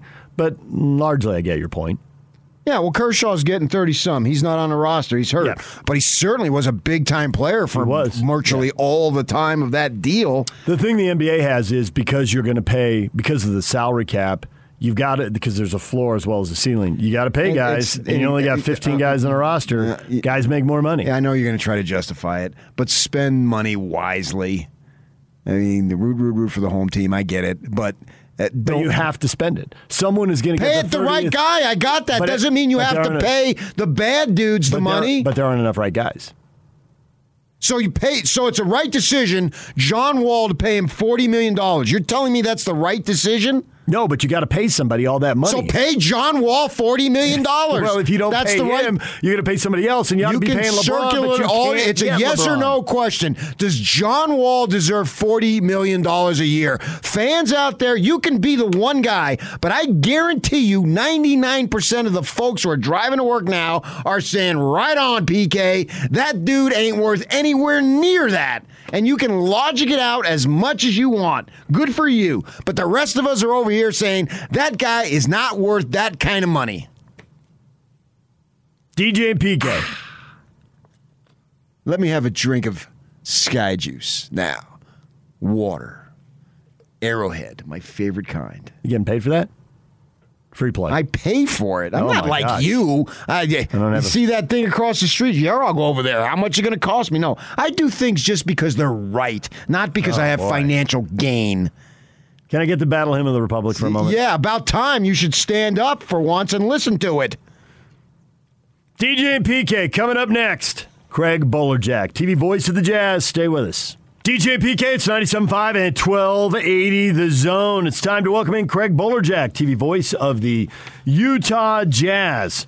He's on the Smart Rain guest line. Utah will be in a drought next summer. Smart Rain knows that 2022 budget planning for most businesses is coming soon. Take advantage of their Save Now, Pay Later promotion. Do your part by saving water while saving money. Check out Best of State Award winner Smart Rain at smartrain.net. Bowler, good morning.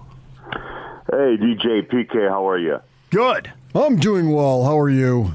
Oh, I'm doing good, PK. You know, every time I hear the Tom Petty song, you know, I don't care if it's on radio or coming into the radio show, I just think of you. I don't know why now. Every time I hear a Tom Petty song, I think of PK, Patrick Kinahan. Because I won't back down. You won't back down. Crazy. Tom Petty. In fact, his anniversary of his death is coming up. Died October 20th. No, really? October. He was born October 20th in Gainesville, and he died October 2nd, 2017. 4 years. Yep. Bowler, you are in Texas for a couple of exhibition games. We've seen very little of the starters. Seen very little of the subs we've come to know, the guys who come off the second unit and play big minutes. But we've seen a lot of the guys who maybe are the future, maybe are going to get let go. I assume these two games have been used to sort that out. Who might get plugged into the rotation if somebody gets hurt? Who got to make sure we keep the right guy so we're not on the Clippers end of the Joe Ingles career moves?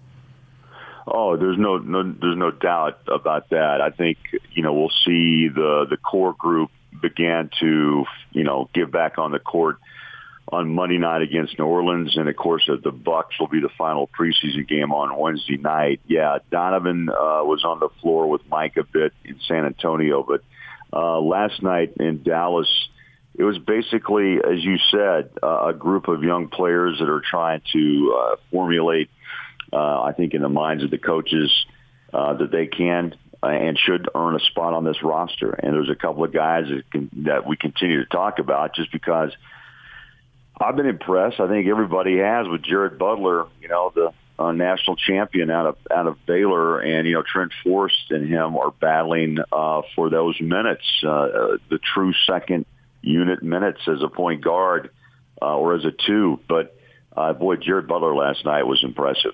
I know it's preseason. I know you're playing against some,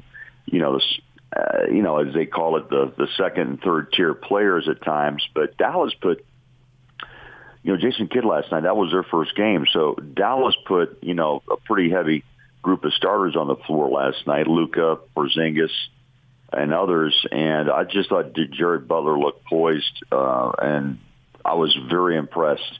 I know it's only game 2 of a preseason, but yeah, he's got a little something. They call it, and I was pretty impressed with it.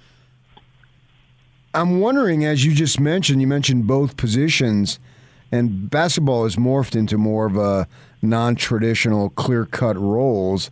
Do you label him as a point guard, or he's just a modern version, and he's a backcourt guy? I think the Jazz, like every team that I talk to, they're always talking more, PK, as you mentioned, about positionless basketball. So they just want to plug him in is probably the best way to put it. But, obviously he's got guard skills, and, whether it's the 1 or the 2, I mean, he's 6'4", but gosh, he just has that. And so does Trent Forrest. Both are kind of gliders. Both are very confident with the ball. Both do their thing at their own pace. And I sense just a ton of confidence. I mean, when we talked to Butler last week, he made that very clear that, look, he's won at every level. It wasn't a cocky conversation. It was just a young guy who believes in what he can do. And I think you have to have that attitude to be able to make an NBA roster.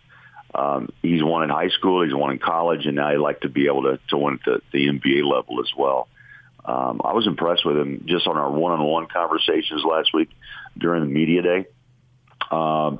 He took every question directly and talked about what he learned as a champion in the NCAA and the pressures that go with that, and now making the transition to the NBA.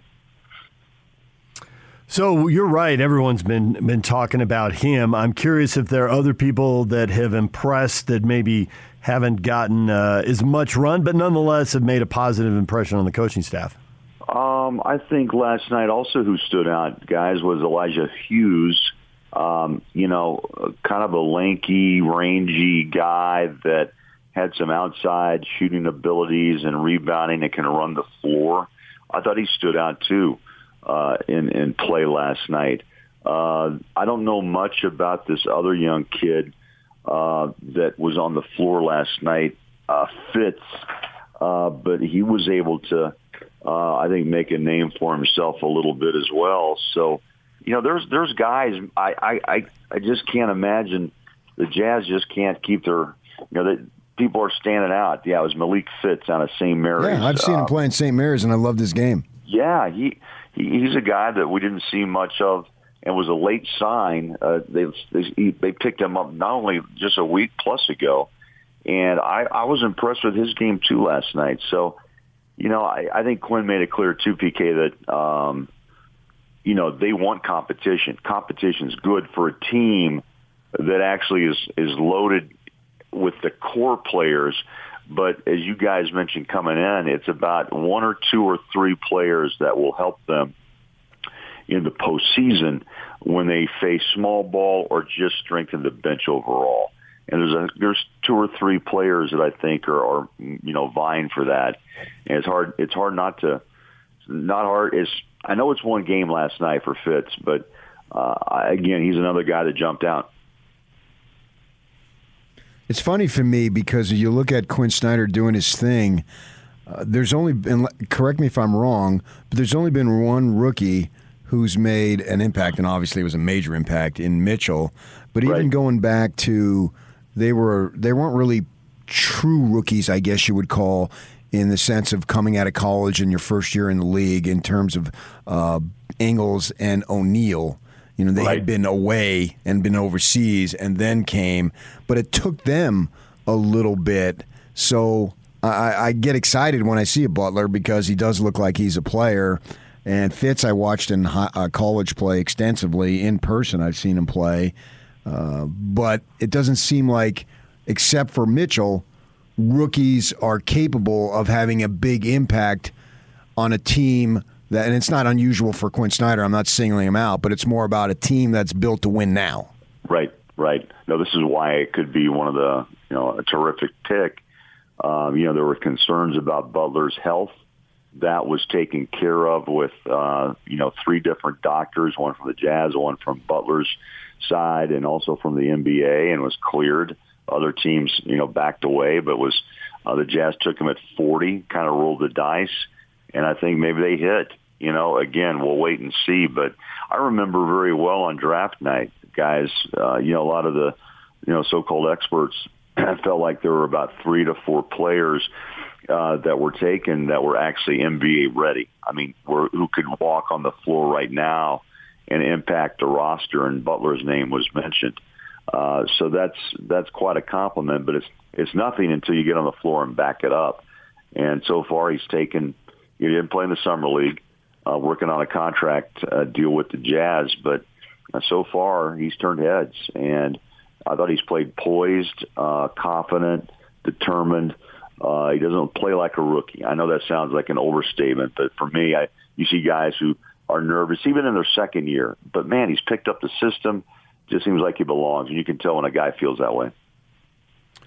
Craig Bolerjack joining us here on 97.5 and 1280 The Zone, TV voice of the Utah Jazz.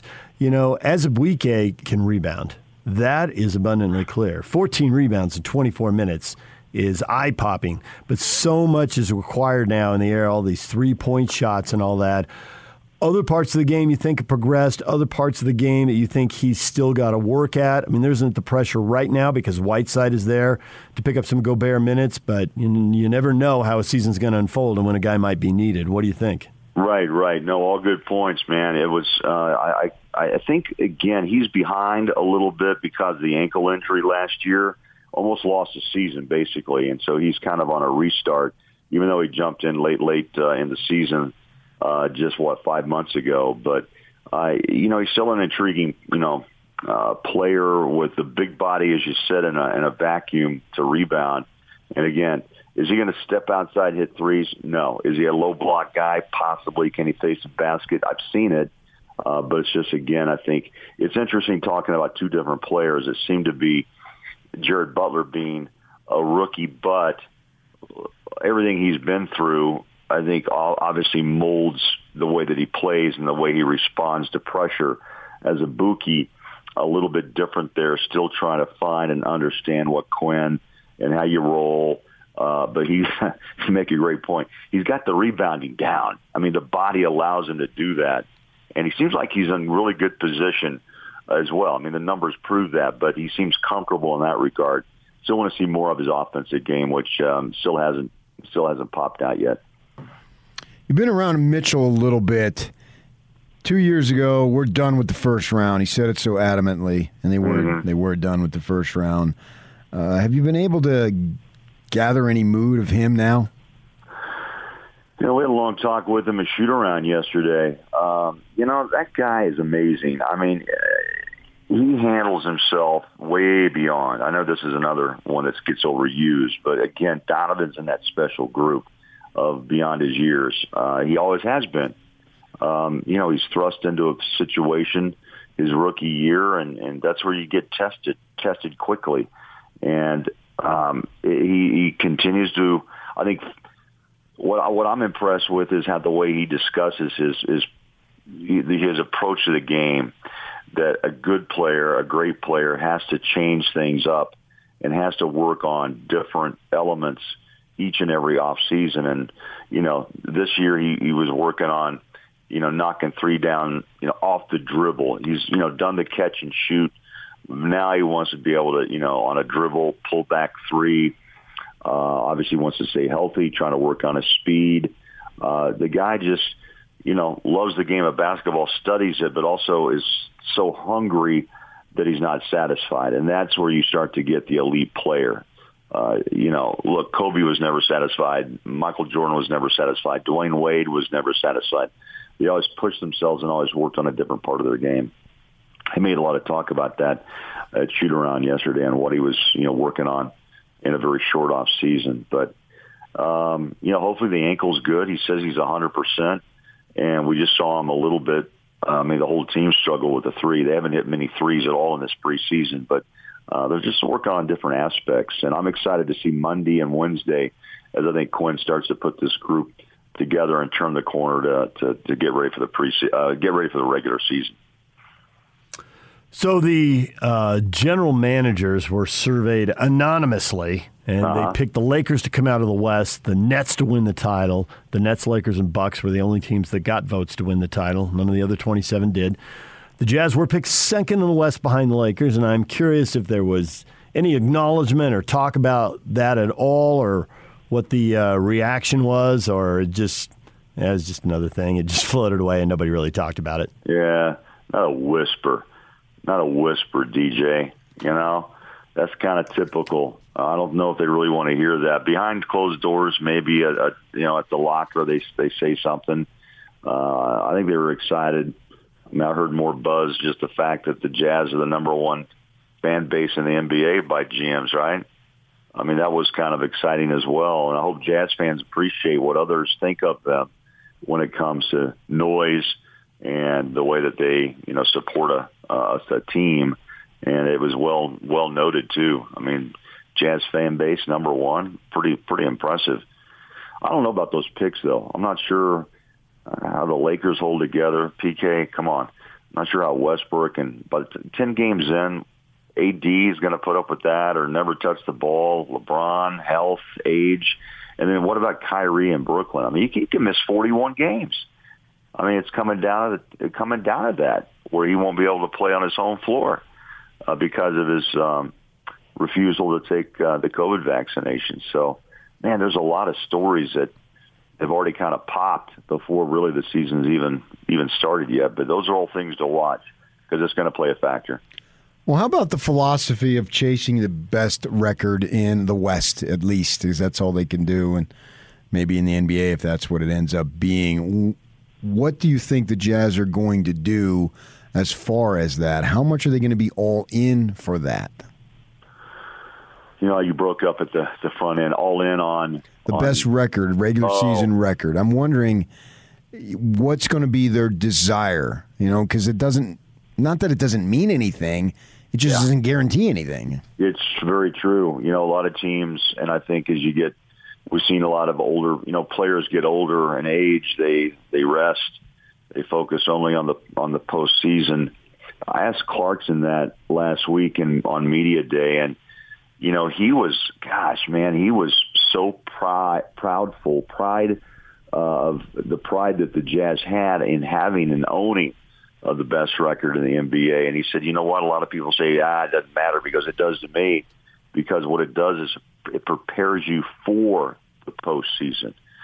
And, just different players have a different perspective. But for Clarkson, he was very excited that the Jazz owned it. He said, you can't live in what ifs, but they knew they were good. And obviously disappointed when the injuries popped and hit both Donovan and Mike Conley. But he's that type of guy who says, look, we can't look back, but he thought it was a good thing to prepare them for postseason play. I think if you ask the question to another player, they would say, well, it was a good thing. It put us in a good position, but at the same time, did it wear them out? I don't know if those injuries were, related to a 52-win season. I don't know. But, you watch these guys on a daily basis. They take care of themselves. I mean, that's what part of this game is about, is the body and knowing and a little rest here and there. But, I thought last year was exciting, and it showed how dominant the Jazz can be. But also it showed their vulnerabilities, and that's what the Jazz try to plug in and fix in the offseason. Bowler, as always, we appreciate a little bit of time. We will talk to you again next week. Couple more preseason games coming up, and then it'll be the real deal. All right, guys. Thanks. PK, Tom Petty, Rob. All right. Yeah. I need to know. Awesome. See you guys. Thanks, Bowler. Coming up next, Lincoln Kennedy, Raider radio analyst, Pac-12 network analyst. We will talk college and NFL football with him next. Stay with us. Now let's get this party started. This is Hans Olsen and Scotty G on the Zone Sports Network. Time to chat with Max Tooley. Give us a story or two about your mission. Something that was unique about my mission was I was assigned to speak Mandarin on my mission. Wow. So yeah, it was quite the tall order. Got to serve in different areas where where specific Chinese students would be. I loved my mission. That Mandarin's going to serve you well down the line for sure. There's no doubt about that. We appreciate your time and thanks for joining us. Hey, Max, why ni? Why ni? Yeah. All right, man. I'll see you later. I know a little Mandarin. Look at you. You just Googled that. No, I did not. I know why ni means I love you. Because, you just told Max Tooley I love you? Yeah, well, now that I think about it, I did. That's a little awkward. He said it back, though. Oh, this is uncomfortable. Hans and Scotty, weekdays from 10 to 2 on 97.5, 1280 The Zone and the Zone Sports Network. DJ and PK, it's 97.5 and 1280 The Zone. We are joined now by Lincoln Kennedy, Raider radio analyst, Pac-12 network analyst. He's on Smart Rain guest line. Utah being a drought next summer. Smart Rain knows the 2022 budget planning for most businesses is coming soon. Take advantage of their Save Now, Pay Later promotion and do your part by saving water while saving money. Check out Best of State Award winner, Smart Rain at smartrain.net. Lincoln, good morning. DJ, PK, it's LK all day. How you guys doing? Nice. I'm curious, since you've got 1 foot in the college football world at the Pac-12 network, and you got 1 foot in the pro football world doing the Raider games, what is it about this side of the country, and what will be crazier when it's all said and done, the AFC West, the NFC West, or the Pac-12? Probably a little bit of all, depending on how you look at it. Again, we've been together for years now, and we talked about national recognition when it comes to college football and how the Pac-12 lacks respect. However, I think you guys agree with me in a sense where you appreciate the competitiveness of the conference, the fact that they have to play 9 games. It really, is a real round robin when it comes to divisional or conference play. So it's anyone's game. I think the South is up in the air. I think Utah is good enough to beat SC if they can contain their scoring and not turn over the ball as much as they did at Wazoo. And that would be the first time Utah's beaten SC in LA if possible, if it happens. So, so I mean, just to name a few things there. But as far as the North is just small, you might even see the Beavers pull it out the way as strong and consistent they looked last week when I did their game against Washington. But when it comes to the pro game, this is not necessarily unusual. I think parity is still a part of the NFL, as it always has been. It's going to show more so when you talk about those two particular divisions, because I believe that the NFC West and the AFC West are two divisions with capable enough teams to just beat up on each other, and they'll be lucky if they can split the divisional games, and it's highly unlikely anybody's going to go through it unscathed. Right now the Broncos haven't played anybody in division, so even though they have their first loss, and the Chargers sit up top taking care of the Raiders and the Chiefs, and potentially what the Chiefs can do. So they're not going to be down for long, or they'll try to figure out the formula why. So I think it's really some competitive divisions and some good football. It'll be good fodder to talk about. I was disappointed with the Raiders' performance on Monday, and we know they're not a good running team, but I thought, they really just, I don't know if bottomed out is the right phrase. So my thought for you as an old offensive lineman, maybe a combination, multiple choice question, is it of lack of talent up front or in the backfield? Neither. What it is a lack of cohesiveness and consistency. You have to remember, when it comes to the Raiders, a lot of people have been, including myself, have been critical of the lack of run game. But to be fair, they came into the season expecting Denzel to be playing right guard, Richie Incognito to be playing left guard, and Andre James, who's a new starter, to be protected by two veteran players. Well, that's not the case. Matter of fact, they just signed Jermaine Illuminor, the starting right guard now, at the end of training camp, preseason. So, he's had only a little bit of time to get, into and involved with the offense or know the offense as well as, say, Denzel Good, who's been with the Raiders for a couple of years. And, of course, then you have John Simpson on the other side, which is a developmental player that they've been working on since they drafted him out of Clemson. So there's inconsistencies in the front, mainly, and also the fact that you just drafted a rookie right tackle. So there's a learning curve for rookies that come into this league, no matter what position you play. With that being said, you quantify that by not having Jacobs for the last 3 weeks, and now you get him one game, and they made an effort and to try to get him established. But I'm of the mindset that certain guys do things a lot, sometimes better than others. For example, Kenyon Drake is a different running back, and Peyton Barber is a different running back than Josh Jacobs. And schematic-wise, I think it's up to Gruden and Coach Cable, the run game coach, to figure out when we have whichever number in the backfield, there are runs that are conducive to their strengths, and those are the ones that we have to call and get good at, rather than trying to throw every run at the same running back, because it just doesn't work that way. Lincoln Kennedy joining us, Raider radio analyst, Pac-12 network analyst. Are they just going to evolve then? And how much, as all these seasons get longer, should we really reserve judgment in September and early October, because these seasons are long and teams are going to evolve?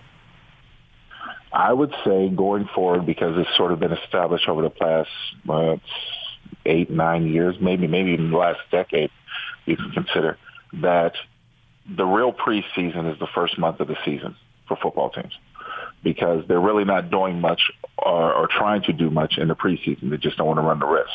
So the real season, the real preseason or exhibition style comes from the first month of football. Now, it's a very dangerous game.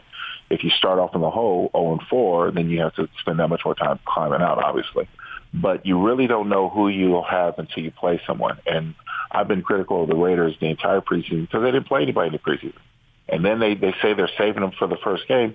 You come out after the first game and you beat Baltimore in overtime, but you have 17 guys on the injury list the next day. The post game and the Tuesday and Wednesday. So, where are you without? Where are you? You lost two good players in Gerald McCoy and Denzel Good. First game of the season, they're on IR, done for the season. Richie Incognito has yet to play, and it's been, they've had him on IR now, so he can't quite come back to play for a couple of weeks. So all that being said, where are you? Are you better now after not skipping preseason or not getting that type of conditioning, or are you worse off because you're still trying to find your way? I know that's a mouthful, but the fact is that the Raiders are 3-1, and if you would have come into the season looking at that first month of football and say you can be 3-1 after it, I know they would have taken it. Is Justin Herbert big time? Because he looks it to me, but I'm an untrained eye. He is big time. You think about the job that he did stepping in for Tyrod Taylor last year after the sort of medical mishap against the Chiefs and growing throughout the season. And I thought the Chargers team was better than their actual record last year. They just mismanaged a lot of games. Herbert, if there's one criticism, and it was kind of seen in the Monday night game, if there's one criticism or one thing that he needs to get better on, it's his touch on the long ball. He really doesn't put an arc on the long ball. There were 3 missed throws that if he would have connected would have just, really put the Chargers over top even more so than they were. But, he still has to learn that touch on that long ball. And I think he'll get it. It'll come in time. But for the most part, he's got enough weapons behind him. Their sound offensive system, the fact that he can use his legs when it comes down to it, this is a very good football team in the Chargers. So this Chief defense has given up 31 points a game, which is a stunning and staggering number. Should I think they're going to evolve and this is just the preseason for them and Andy Reid and his staff will get that figured out, or this is going to be a major problem? I'm one of the minorities that believe in there is a such thing as a Super Bowl hangover. Now, the Chiefs have gone to the last two Super Bowls having won one. And it's hard, as you guys know, it's hardly been done in league history to go to 3 straight Super Bowls. With that being said, I think the Chiefs' number is up for this year. I think that teams in the parity have so much closed the gap to where it's not going to be even where they're just going to walk away with the division. There's going to be a challenge, for this division title, let alone in the playoffs. More importantly, there are a lot of teams that have gotten better. I mean, look at Buffalo. We just talked about the Chargers, just to name a few. I think the Raiders and the Chargers, it's going to come down to the final game of the regular season in January for the division title. That's kind of what I'm projecting, that the winner wins that and takes it all. So with that being said, I think the AFC has closed this gap a little bit. I still think the Chiefs are capable. Obviously, with those offensive weapons, you can't count them out. But more and more teams are becoming having the ability to score touchdowns rather than just settle for field goals. And that is what ultimately challenges the Chiefs. Their defense is porous. This defense has been, not as great for many years now. But the fact is that people haven't always been able to score touchdowns. Now they can. And that's what's going to make the competition close the gap a little bit more on the Chiefs. As far as the Pac-12, particularly the South, and maybe even the North, I'm not buying anybody, and at the same time, I'm not. Well, I'm going to rule out Arizona and Colorado, and even SC with 2 losses. Obviously, they can't afford another one, so they may have to win out, and that might be too difficult. But it's check with me Saturday night each week, and I'll give you my updated opinion. I don't know that I can make any declarations about whichever team at this point. No, I tend to agree with you. I think SC is not going to win out. As I said a moment ago, I think Utah has a great chance to get them if they can limit the mistakes and just play within themselves, because I still think they have a tremendous formula for success. But, UCLA has shown some improvement and shown times where if you can't stop the running game, then it can be a long night for you. ASU is... I haven't seen ASU play a consistent game yet this season, and I don't know if they'll get it together. They do have some power and potentially dangerous, but they have to play a consistent game. As far as the North is in turmoil. I think that Stanford has found a way to right the ship, even to see how they come back after their injuries. Oregon is still capable, but they need better play out of Brown, their quarterback. He's not reading his progressions, in my opinion, and I think that he's not necessarily comfortable with throwing down the field or trusting the receivers to throw down the field to really stretch the opposing defenses, and they can only rely on the run game so much. Oregon State has a favorable schedule now that they've beaten SC and they've beaten Washington. Washington is now still trying to figure out their coaching issues, but everything is really up in the air, and there's going to be teams that are going to get a hold of them or get the best of them. No one could expect Wazoo would beat Cal at Cal, but it happens. Oregon State has won 4 in a row, and I know Hawaii and Idaho at home, they're supposed to win, but SC and Washington, I mean, how far are they going to stretch this out? Now, it's 3 of those 4 games are at home, and 2, they're highly favored in, so I don't want to get too crazy here, but it's fun to watch Cinderella win, and Oregon State qualifies as Cinderella. Those are big wins for Oregon State. There's no ifs, ands, buts about it. The fact that they hadn't beaten Washington in I think it was 11 years, they conquered that. The fact that they hadn't beaten SC in L.A. since 1960, I mean, they got over that. Those are big wins for the program, and it's a motivating factor that's going to take the program far. Look, their secondary is some guys that are going to be playing in the National Football League on Sunday. They've got some good players on that team, and they've got a good formula with their dual backs that if they can just remain consistent, and one of the better offensive line coaches in all of college football, if they can just remain consistent and limit the amount of turnovers, that's a good football team, especially in the North. And I think they can challenge just about anybody. They've already proven that they can challenge anybody. But I think they're capable of playing with everyone on the rest of their schedule. So you've played at all levels at the highest level, and this Urban Meyer thing has been a big story here nationally. Yeah. I don't really know what to make of it. Obviously, it's not a good look. But if they're 4-0, is it not as bad a look? So are we combining that stuff at the bar or restaurant the other night? And it's his personal life, and obviously I wouldn't condone it by any stretch, but nevertheless, he's not breaking any laws. And then we hear these guys, well, he has no respect to the locker room and all, and I'm wondering, well, wait a second, these guys are 0-4, so do we have respect for them? What do you just make of the whole situation as far as his ability to get what he wants accomplished done in Jacksonville? To me, there are guys who are cut out for certain levels, and they're just good at what they do at that level. Nick Saban is a better college football coach than he was a pro coach. Same could be said in many ways about Harbaugh and Michigan. I think there are guys that, I kind of deem like control freaks. Chip Kelly is another one. Control freaks need to have their way of controlling things, their surroundings, and their way. It's not the same when a college coach goes up to the next level, because a lot of those veterans, when you come into a locker room and you're just like, hey, guys, I want you to buy in. I want you to support me. I want you to follow me. I'm going to lead you to the promised land. When it's all said and done, athletes on the professional level just want to win. They don't care who does it. They just want to win. There was so much hype coming into Trevor Lawrence. There was so much hype coming into Urban Meyer that you had a ton of people who were buying in, excited. And to me, the Jacksonville Jaguars weren't a bad football team the last couple of years. They were just a quarterback away of really making an impact or making a statement, and especially in that division. And they are supposed to have their dream quarterback, sunshine, if you will, from a member of the Titans. Trevor Lawrence was supposed to be that answer, and Urban Meyer was supposed to be that answer, and it hasn't turned out to be that way. And now you have this little, off the field incident, and I say little because it is personal business. It shouldn't be blown out of proportion the way it has been.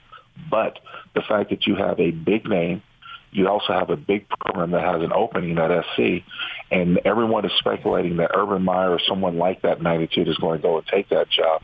When you see this sort of get out and kind of carry it creates an opinion, and it's not necessarily a favorable opinion when people are looking at him. So I don't know if he's lost the locker room. I've seen bits and pieces of the Jaguars games that it's not that they haven't played hard at times. It's just they've been out schemed and just been beaten, which happens. So I'm not really sure how far this thing is going to run, but it's unfortunate nonetheless.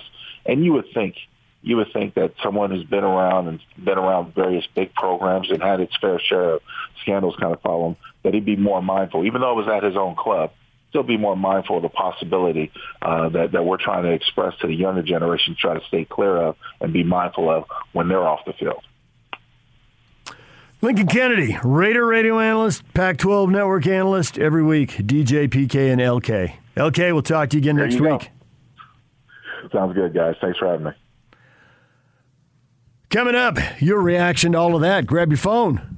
Use the app. Use the open mic feature. Send us your take. We heard from Bowler on the Jazz, heard from Lincoln Kennedy on the Raiders and the NFL, and on the crazy start to the Pac-12 season. We'll get to all of that next. Stay with us. It's game week for the Cougars.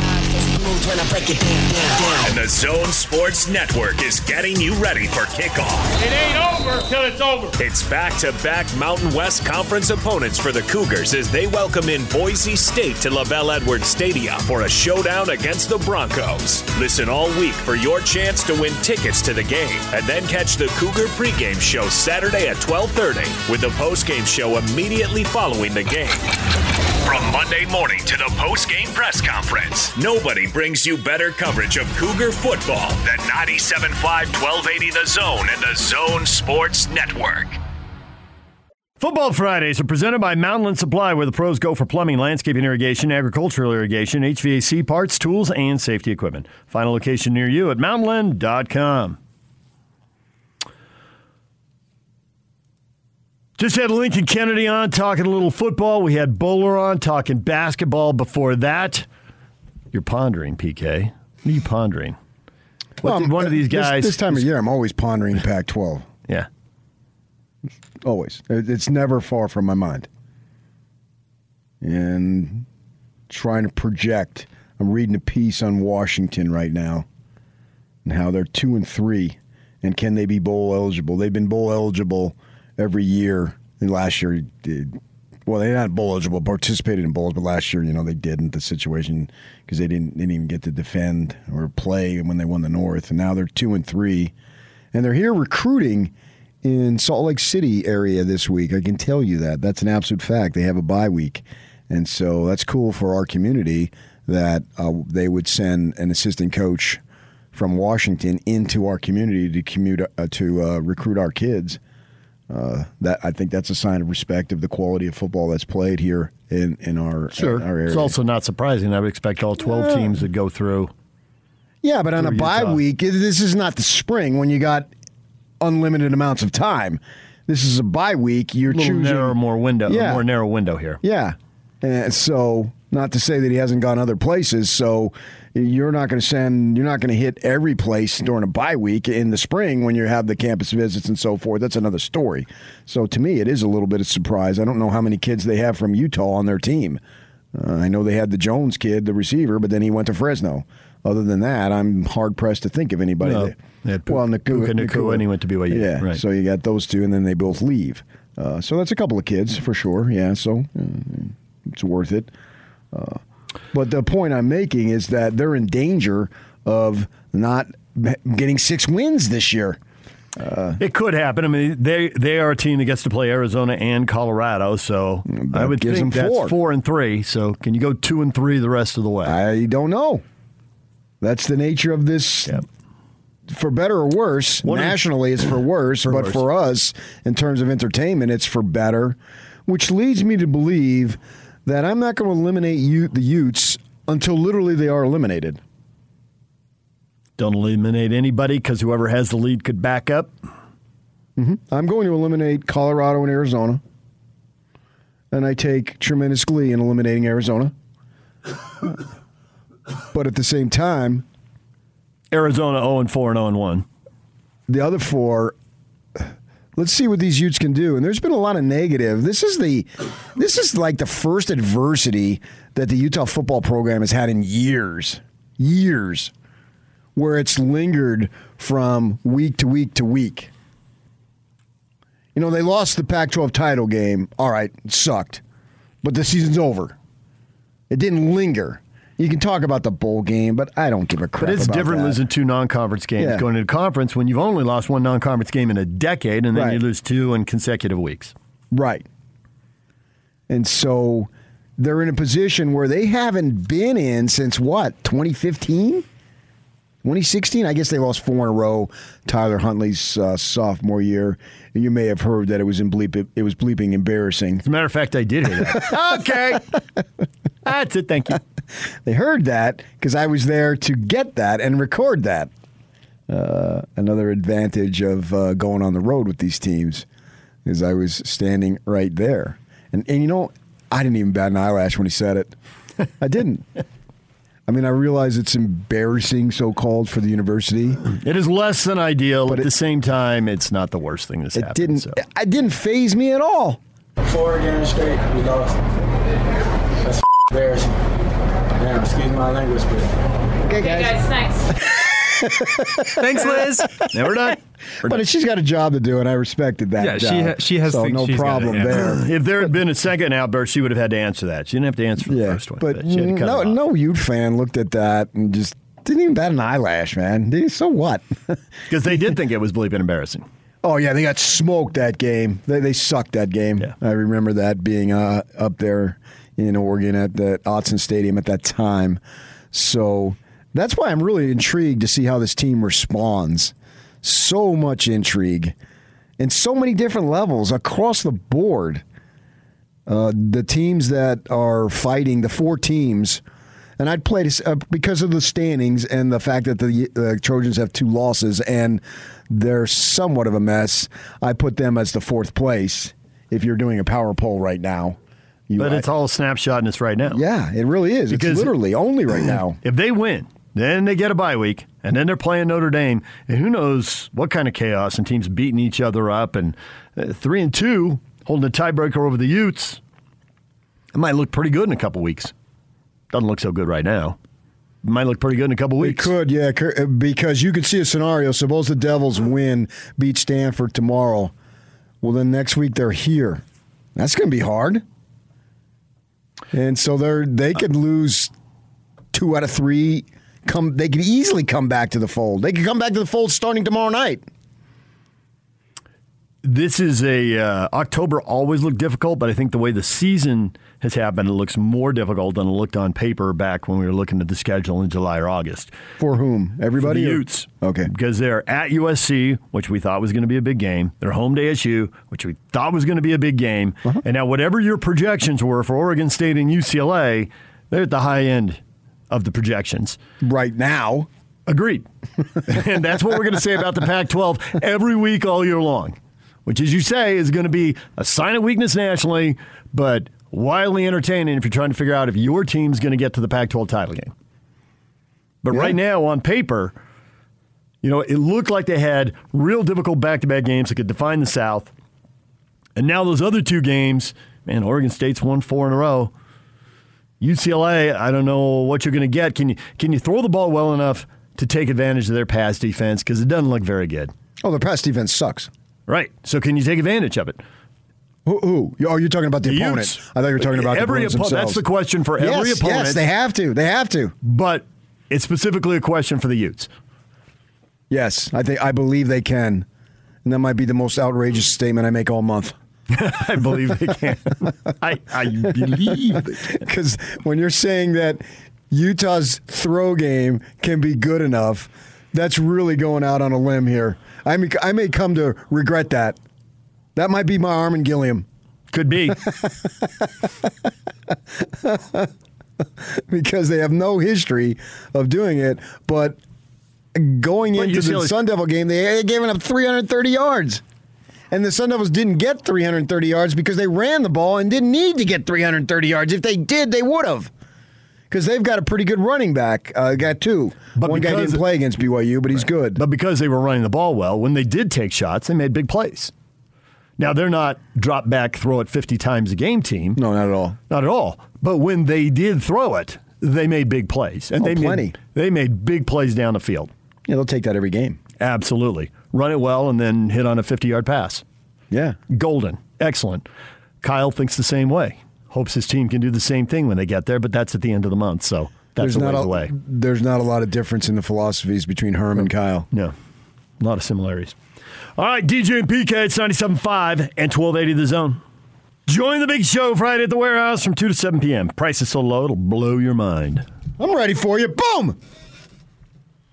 Ooh, man. So we were just discussing the Utes, the craziness in the Pac-12, and how big the month of October is going to be for the Utes, not just with these first 2 games, USC and ASU, which we've been looking forward to for literally a long the rest time. of the month. But then Oregon State and UCLA, look Great out. month. And we were just talking about UCLA. They don't have the pass defense. ASU exploited when they chose to, but they ran a lot and then hit on a few big pass plays. But they hit when they needed to. Yeah. When they were backed up there in their own end zone, they threw a ball 30, 35 yards downfield, got a 50-yard gain out of it with a catch and run. It was a big play. Yep. And it occurs to me that we can pivot from that to the BYU-Boise State game without missing a beat, because isn't that how the Cougars are going to have to attack the Broncos? You got Tyler Algier. You know the Broncos are ranked 106th in rush defense. They are going to have to bring an extra defender up to stop Tyler. They're probably going to run Algier anyway and see where they get with that. They are. But you also know that means the extra safety's up. There's going to be man coverage outside. There's going to be a chance. Oh, you're breaking it down. Look at this. I like it, man. He's not just a hoop guy bringing the safety down. Yeah. It's cold in here traditionally. Not so bad today, but I just got a lot warmer. I did that hot air probably heated this up a good 2.5 degrees. Now, when you start jargon me football, yeah, I think we went from, and the tight end's going to be chip lock in the backer off the A gap. So I didn't say any of that. Now you're making stuff up. I think we just went from 46 degrees to 48.5 degrees in here with me belching out that hot air. Look at that. The safety's going to come down, calling audibles. Oh man, this is geez. Let me get out my notepad. Now that you're done mocking me, are you going to agree with me? I don't know. Bring the safety down. What was he up? I don't know what that means. I mean, come on. You do too. You're lying. I think BYU approaches games from the BYU fan perspective. It really isn't about Boise. It is an absolute repeat of last season. Because we're at the same point this season as last season, only they have a better schedule this year on paper going forward, right? So it's about finding ways to win and check off that game, check off the next game, keep checking them off, and see if you can finish 12-0. As crazy as it sounds for a program that before last season had been so mediocre, that's where we are. That's where we were last year, and they didn't get it done against Coastal, obviously. And Ute fans like to make fun of Coastal Carolina, but I believe they're ranked. They are. Number 16 this week. So they lost in a game with little preparation to a program that, at least rankings-wise, is way better than yours. Even though I don't believe it, but nevertheless, the rankings indicate as such. So that's the big picture for BYU. It's get through this week, and then, man, we got another few days to catch our breath and try to keep this train going and see if it literally can get to the end of the tracks. Because, wow, that would be something. Now, individually, BYU's going to do what they're going to do. I don't see where nothing changes. Whether it's Conover or they decide that Hall last second we can play them. I believe Conover's going to play. They'll make their decision. I'm not breaking news here. I don't want those guys to get mad at me as far as the court, because it doesn't matter. Who cares? The quarter. I mean, you care, but whether I tell you it's going on Saturday. If it's the kid, he'll run out and take the snap, so we'll all see it. So just be patient, and you'll see it. But I don't think the game plan changes at all. Really? No. You didn't think the second half... Okay, is that because Conover has a week to prepare? Other day. Yeah, the other day it changed. But you think with a week to prepare, they'll be cutting Conover loose and it'll look more like... I don't know that they cut Jaron Hall or Baylor Romney loose. Did they cut them loose? Were they throwing the ball all the time? That would be irresponsible of A-Rod to be... whatever definitely cutting loose. I don't know the amount. 3 out of every 4 plays you're throwing. That's not going to be who they are. I don't know about the amount of throws. I would refer more to take shots. The difficulty of the throws. They'll take shots. The throw Romney got hurt on when he gets hit and his head hits the turf. That throws downfield. There's some danger there. If you read it right, you're fine. If you don't, you're in trouble. He's fine. Whereas with Conover. And, man, they were just – it's like A-Rod was calling on all his experience, right? You put Algier in motion. You throw him the pass. It's behind line of scrimmage. It's relatively safe. Not that we haven't seen bad things. Behind line of scrimmage so the receivers can block. Yep. And the receivers will block, and they get a 15-yard gain. If they throw it ahead of it, then they can't block until he catches the ball and all that stuff. So, right. But it's that's why safe, they do. That's a rule thing. It's a safer throw for a quarterback. They'll have safe throws, and they'll see how it goes. But at the same time, I don't know that would change. It would change a little. I'll grant you that. There's a little more. Okay. And I think that if we talk to quarterbacks, a little more skepticism. That the one thing that's kind of the constant growing up is if you're thrown into man coverage, you've done that your whole life. Colleges, those defenses, they'll confuse you. They're going to be more, more technical. I really don't give a crap what you did in high school. Right. But when you know the safety's playing a run and you're going to have man coverage over there, that's an easier throw for a quarterback. That's an easier But I don't. That's an easier they'll deal. See what the nature of the game is. They may not have to use the kid at all, literally, or even when he's in there, because the run game might work that well. Yeah, I think we're going to see Algier at the end of this season. We're going to look back at his 2-year career at BYU and say, as a running back, assuming he goes to the NFL, this kid was absolutely phenomenal. And they're really good running backs to go to the NFL. It took us a while to buy into it because it took them a while to buy into it. They didn't even know what position he was playing, and he was a walk-on, so he has that stigma. He wasn't a big 5-star. Not that BYU ever gets any big 5-star running back recruits anyway. They knew when they got Luke Staley. They knew they had a guy. They knew when they got Harvey Unga. They knew they had a big time running back. Yeah. So and they guys had told me about that before they even stepped foot on campus or when they first got there. So with that in mind, this kid didn't have any form of buildup. But I think when we look back, we're going to say, man, he was special. He was right there with those other guys. And it's possible, remains to be seen, but it's very possible that I'm always going to go right now, from what I've seen, Staley number 1, since I've been here, as the best running back that BYU has had. I put Luke number 1. And when we're done here in a few months, I could say Algier is number 2. And people might want to argue, and that's fine. That's the fun of it. Let's see how many more 200-yard games he puts up. Yeah. I mean, nobody last week was talking about, hey, I'll bet Algier goes up there and runs for 200 yards in Logan, but he did it. So they're going to establish that. They've developed an offense that has found amount of consistency. A-Rod's been calling plays now for 2 years, right? So we know what he's going to do. He's going to mix in a couple of trick plays. He always does. He's going to pick his spots and see where they're at. But I don't think they're going to go. The idea being, it's cliche. You get him a layup so he feels good about seeing the ball go in the basket. Get him a little swing pass so he feels good. That's a bunch of cliche stuff as far as I'm concerned. Because if you're that weak, you need to throw a screen pass so you're 1 for 1. Then I'm really worried about you to begin with. And if you're that weak that you need to get a layup so you feel good about... Does Donovan Mitchell need to get a layup to see the ball go in the basket? Probably not. No. So, I mean, that's what... Although even Donovan Mitchell, if he misses 3 in a row, will go to the rim and try to get something easy. If it's there... But fine. Miss 3 in a row and then nail a 20-footer. That's what I love. I love guys, anybody, when you're feeling it at that level, and even at the college level, when you're feeling it and everything's clicking, great. Anybody could do it. That not anybody, but anybody who's good enough at that level can do that. I like to see you turn around and you do something when things are down. Like I've been talking about the Utes. This is the first form of adversity that has been continuing from week to week that they've faced in 4 or 5 years. Now let's see what you got here on Saturday at 6 o'clock.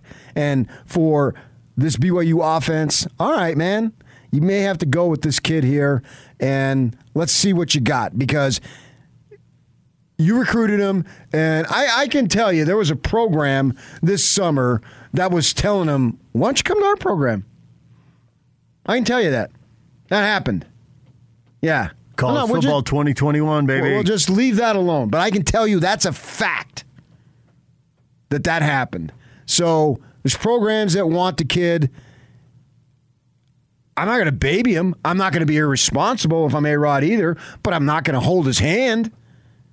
Metaphorically. No, it's time to play, man. You've been in the program for over a year. You've been working, and obviously they've been giving him more reps this week because they know that it's a strong, strong possibility. I'm not making any announcements, so BYU can't get mad at me. Let others who need publicity, let them run their mouths on Twitter and do all that stuff. That's fine. They need it. I don't need it. I'm very secure in my employment. So I've got my audience, and my audience is extremely loyal. They love me, and I love them. We're like Barney the dinosaur with each other.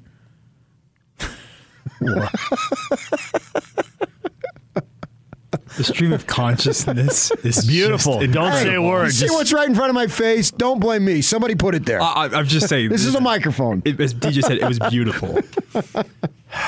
BYU, Boise State, quarterback, purple dinosaur. Wait, don't they play on a almost purple field? No. Well, I told you Washington was in along the Wasatch Front in recruiting, and what color are they? Purple. Right. I can tell you at one school there's a bunch of purple running around today. So there you go. I had purple on the mind. You know, this is not a purple haze. These are purple days.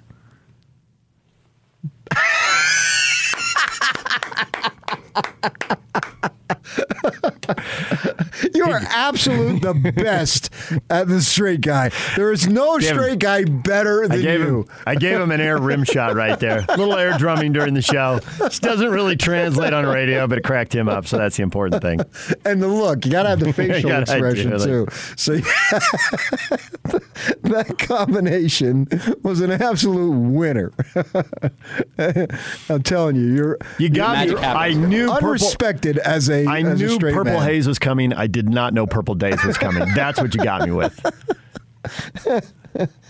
So this is what these guys are getting paid this cash for. A-Rod, it's up to him to devise a plan to successfully move the ball. Kalani doesn't give a crap. He's stated it 1,000 times. He doesn't care how it's done. Just score me points. That's all I want. You can do whatever you want. Just score me points. That's the whole point of this. So, big deal. If they got a third team, inexperienced, blah, blah, blah, blah, blah. In the end, it doesn't matter. Just like last year, BYU chose to play Coastal Carolina. Well, don't tell me after the fact, oh, well, you had to you made the game Wednesday night and you had to leave at 2 a.m. to get there. I don't care. You chose to play it, right? You were supposed to win. They didn't. Plenty of pats on the back for playing that game. And that's great.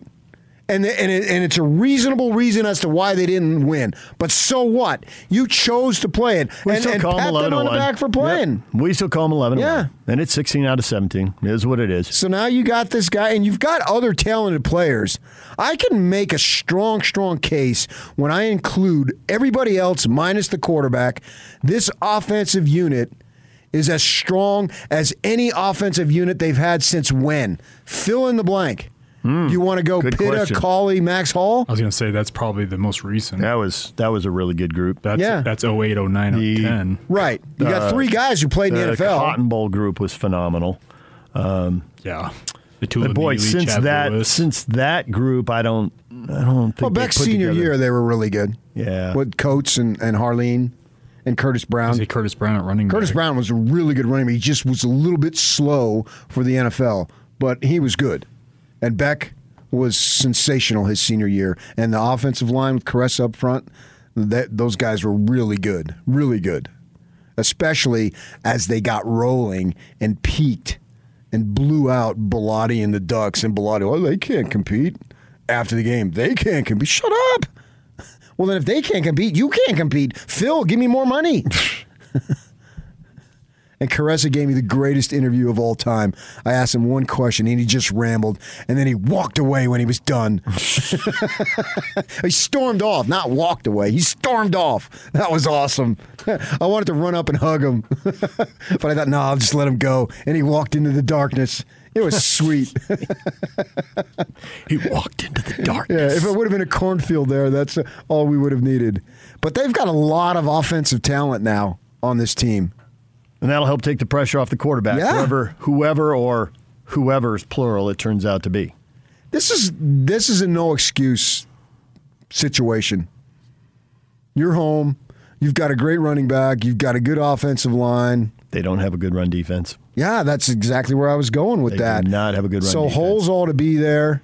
And this kid, when he barely gets past the first level, it's like he's immediately in the third level. If I gave you Algier 100 yards over or under, you would take the over. Oh, absolutely. If I go and then we go to the third quarter. If I go to 150, would you take over or under? $150? That's a big number. Depends on the complexion of the game. Do they need it? If they need it, yes. They're behind, they might be throwing the ball.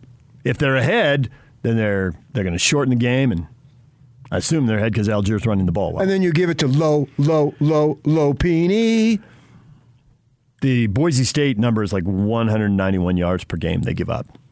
Now, quarterback may run for a few yards. Katoa typically will run for a few yards. Hey, but it would be mostly Algier. Leighton Vanderbush, or whatever his name is, he ain't walking through that door. What's his name, Yuck? Leighton Vander Esch, but you have pretty good close right there. Cowboys linebacker. Good player. Idaho kid. Stayed home. From like a really small like town. 250 people. Yeah. Yeah. Tiny. Up on the Salmon River. Yeah. One stoplight. Yeah. I'm not sure. Zero stoplights. They don't even have paved roads. I think he went to the bathroom outside. Okay, maybe And then not. he went and got his dinner for the day. Maybe not that rural. Yeah, have you been to those places in Idaho? They can get very rural. Have you been to Rupert, Idaho? I've eaten in Rupert, Idaho. You have? Yeah. I've been to Rupert. And I told Scotty, yeah, we're stopping in Rupert. He calls me, what are you doing there? I called him Burley. You're not there. Standing in front of the McDonald's, looking across the street at a Walmart that's got a McDonald's in it. You are there. What falls has the Where Idaho? Where what's his face tried to jump over Evel Knievel. Oh, the Snake River Gorge. Twin. That was Twin Falls. Is that Twin? Yes. Yeah. So we were there, but the guy with I don't know if we can name him anymore. We wanted to get closer to home, so we get back on the freeway instead of eating there. And then we go and we stop in Rupert, which, wow, my goodness gracious. That was small. So I texted Scotty, yeah, we're eating here. He calls me up. What in the world are you doing there? I said, I don't know, but Gordon wanted to continue. We were in, is it Twin Falls? Mm-hmm. What's a decent-sized town? Twin Falls is a pretty good size town. Yeah. College of Southern Idaho. They got a JC. And they've got the falls there. What's it called? Shoshone, what's it? Something like that? Shoshone Falls. Shoshone, yeah. Beautiful. Absolutely beautiful. And they had a golf course, 2 golf courses down on the bottom of the canyon. We played one of them. One was private, the other was public. It was absolutely gorgeous. DJ and PK, it's 97.5 at 1280 The Zone. Coming up next, everything you missed in this show. Bowler, Lincoln Kennedy, Jazz, Utes, Cougars. We'll get to it all next. Stay with us. It's game week for the Utes, and the Zone Sports Network is getting you ready for kickoff. The Utes look to pick up their first ever win in the Coliseum as they hit the road to square off against the Trojans of USC. Catch the Ute pregame show Saturday at 5 o'clock with the postgame show immediately following the game. From Monday morning to the postgame press conference, nobody brings you better coverage of Ute football. You ready? Yeah! Than 97.5, 1280 The Zone and the Zone Sports Network. Reyes on 2-1. Taylor. Fly ball to left and deep and gone! Chris Taylor, a walk-off home run. The Dodgers are walking off to San Francisco. They win the wild card, 3-1. Here comes Taylor to the plate. They are mobbing him. The crowd is going crazy. The Dodgers advance to the National League Division Series with one mighty swing by Chris Taylor. Dodgers knocked the Cardinals out in the National League wild card. Tense game. Cardinals got a run on a wild pitch early, but could not get a hit with a runner in scoring position. Dodgers got a homer from Turner to tie it up, and then it got tense. Big-name starters, they came out in the 5th and 6th innings, respectively. The bullpens took over, grinding their way towards the big hit in the 9th inning to win the game. Yeah, somewhere Bob Gibson's up there thinking, what are you guys doing? Getting pulled. Yeah. 5th and 6th inning. 255 complete games. In the regular season, who knows, we probably had more than that. I know he did in the playoffs, but that's the way it is. And you knew it was going to be a heartbreaker once you got to the 9th inning. It was whoever was calling the game said at the end of the middle of the 8th inning, he said, and now someone is going to win it in their last at bat. Because if the Dodgers take the lead in the 8th, they win in the 9th and they're out of there. They got the walk-off and the place went berserk, partly because of the game and partly because of what it sets up. The Dodgers want to play the Giants. Well, Dodger fans want to play the Giants. Giant fans want to play the Dodgers. The teams are probably thinking, shouldn't we be playing the Braves and Brewers? How come we have to go at each other right out of the gate? And these two are over here playing each other. But if you want to get the World Series, you're probably going to have to do that right. out. I think the team with the best record gets the winner of the wild card game. Well, they got to reseed. Agreed, especially when you have an 88-win division champ over here and a 106-game wild card winner over there. And it's the same thing happening with the Yankees and Rays. They're staying inside the division. Now, the difference is by record, I don't think that's as big a deal in the American League, whereas it jumps right out at you in the National League because you had two teams in the same division go berserk. And we have plenty of years where nobody wins 106 games, and now we got 106 and 107 in the same year. Yes. So if you just went the team, if the Rays have the best record in the American League with 100 wins, and if you just gave them the team that had the fewest wins, they would get the Yankees at 92. So the White Sox are at 93 and the Astros at 95. But at the same time, you want Dodgers-Giants, and if you waited, there's no guarantee you'd get it. Absolutely is not a guarantee. You never know. Two pitchers get going, and then everything changes. Yeah, because now... But the 88-win Braves and the 95-win Brewers cannot be upset with the way this has played out. No, but the winner's going to get a team that is really hot. Yep. And has been hot all But if it had been season. seeded differently, they might have had to play both those teams in consecutive series to get to the World Series. Now they only have to play one. You don't get to backdoor the whole thing. Well, nothing against those other two teams, but whoever comes out of this one, I'm going to root to get to the World Series. I'm an NL West guy. Get the Giants or the Dodgers in the Fall Classic. Yeah, I've been to their stadiums both times. I always liked, and I've been to most stadiums. I think I'm about 8 short, but there's been a couple that have opened that are new. So I've been to their old ones. And I always said that if I'm going to a day game, the Giants is my number one stadium. If I'm going for a night game, Dodgers. Oh, really? Yeah. I've been to a night game in San Francisco. It is better in the day. You're right about that. Oh, there's no question. Most stadiums are better in the day, aren't they? No. Really? No. Because then you get heat. Okay, you got me there. If you're in Texas and it's I went to degrees. When I went to Pac-12 Media Day this year, we drove down to St. George, spent the night, got up, left at 6:30, drove straight to Dodger Stadium for a Sunday afternoon, 1 o'clock start, and it was really hot. I mean, it was almost, and at times, uncomfortably hot. Whereas if that game would have been at 7, you'd be fine. It would be awesome. Yep. When that sun's setting over there. I went to a Sunday 1 o'clock game in San Diego, and even though it's right on the bay and you'd expect the ocean breeze or whatever, it was totally still. And you just felt like you were sitting there baking. Yeah, that's what I'm saying. Had your back to the bay. But I have been to Giant games, many day games, and I've never felt that. You can actually wear a sweatshirt. Sometimes you need to. We had... my wife and I went we've done this many times. We'll fly up after work Friday, go to a Friday night, Saturday, and then come home Sunday. And so the Saturday day game, it was, we got there way early, and we're out on the right field thing. There's that sidewalk between the stands and McCovey Cove. And so we're out there, and this gal comes up to us, hey, we'll give you Giant hoodies if we can put you on the scoreboard and you just act crazy Giant fans, blah, blah, blah, blah, blah. Yeah. The swag team hooking you up. Yeah. And suddenly you're the world's biggest Giant Yeah, so fan. we put on, and I have it. It's at home. It's an orange with the black SF. And you sent us the video of you doing it on the screen. Yeah, because it was before the game, but they ran it like in the 4th inning.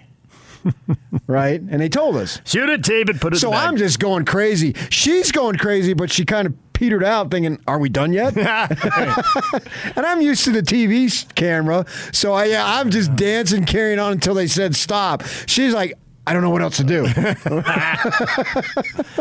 And you got your free hoodie out of it. Where I'm just going to town. Yeah, plus they gave us like $200 a piece in gift shop credit. Look at you, little mini Danny Ainge, guys who don't need it getting free stuff. Well, they just came up to us. Don't explain. Don't get all defensive. Whenever I do this, you get defensive. Randomly, they said, would you do this? That felt good, Yock, just in case you're wondering. And I said, yeah, sure. And then we went out. I've been to lots of games early. No one's come up and offered me free stuff to put me on the Jumbotron. It was random. I got it. And then we went out by the 4th inning. It was like in between the top of the 4th, bottom of the 4th. And so then we went out by the screen to film it. And there I am looking like a complete lunatic dancing up a storm. I mean, John Travolta, eat your heart out. Gregory Hines, I got nothing on me. White Sox and Astros today at 2 on FS1. Fred Astaire, forget you. Red Sox and Rays at 6 o'clock on FS1. Fred Astaire. My grandmother wants a word, PK. Padres fired their manager, Jace Tingler. You can't talk about World Series and then end up 79 and 83, as it turns out. Well, see, actually, though, that's shrewd. Because if you're not going to get in the postseason, get a higher draft selection spot. Okay. Right? No. What do you mean, no? Doesn't get you anything if you finish. It's why they got 87 wins. I could have been more entertained. Yeah, but suppose they end up picking Bob Gibson quality pitcher in this selection. Yeah, it'd be great as long as he didn't get hurt like all the other pitchers. Well, I always thought next year was their year because they get the Clevenger guy back. Yep. And I'm hoping so. Well, yeah, he's coming back from Tommy John. He's supposed to, right? There's been hundreds of guys who've come back from that. Some guys have come back from it twice. That's true. I think Hudson, the guy they had coming out of the bullpen that they picked up from Washington, he had it twice. Yep, they mentioned it during the game. Oh, they did? Yeah, because he was with the Diamondbacks, since I know that. Thursday night football tonight, so you'll have baseball and football. The NFL, NFC West, Rams, Seahawks, 6:20 on Fox. The two divisions that don't have a team with a losing record, AFC and NFC West. 2-2 get you last place in those divisions. Forget that, man. We're punking Lone Peak tonight. That's what it's all about. You and your high and mighty and your private coaching. We got you. Corner Canyon, Lone Peak. Yeah, it's our 87th win in a row. KJazz 14 tonight. Oh, yeah. I've Dave already Fox got on my the call. seats at the bleachers. I'm going to be right there in the 50-yard line, screaming at Kerr if he calls a crappy play. Straight, maybe I'll break a clipboard and give you it as a souvenir. 48 straight is the state record for wins. Duchesne and Corner Canyon both have 48-game streaks. Duchesne's was about a decade ago. Corner Canyon can go to 49 tonight. Set the Big state game. record. ESPN's going to be there. And then if they win, they'll get their 47th trophy that Kerr stores in some storage room. Put it over there. Give you a trophy after the game. It's a sponsored trophy. Here you go. Put it next to that state title trophy. Or the one we gave you 3 weeks ago. They had to build a warehouse for all the hardware they got. True story. Justin Fields is the Bears starter going forward, 2-2. Lincoln Kennedy was on saying the first 4 games, first month of the NFL season, and now the new preseason. It's a shakedown cruise because nobody wants to get anybody hurt in the preseason. So he just shakes off stuff like the Packers looking terrible week 1. They won the next 3. They're fine. Seattle losing their first 2. They won the next 2. That's shakedown. Fine. And for all the hits he had, that was Bob Seger's most popular record, Shakedown. That's crazy. You would have thought Night Moves would have been, but no. Yes. It's Shakedown, Breakdown. Because I think it was some theme song for some Miami Vice movie type thing. Oh, some show. Remember when Miami Vice was hot? Yep. Yeah, those guys ripped off the way I dressed back then. Awesome. Ladies loved it. So now the NFL season starts to get real, in Lincoln Kennedy's opinion. And he believes it will not get real for Kansas City. The Super Bowl hangover is going to doom them. The defense will not be shored up. The problems will continue in a very competitive division. Did they not make the playoffs? I mean, for them, if they won the Super Bowl and you've been there again, it's all about winning it again. Right. 7 teams make the playoffs now. I'd be reluctant to say they can't make the playoffs. So would I. You're 2-2. If you get to 10-7, you ought to be in. But because so few teams make the playoff, if you make the playoff, I'm also reluctant to say you had a bad season. You may not have met your goal. 14 of the 32 make the playoffs in the NFL. Almost half. And I would think that they could get to that. Although it's a tough division, tougher schedule. You don't have gimmies in that division the way people get in other divisions. And plus football being in such an injury-prone sport.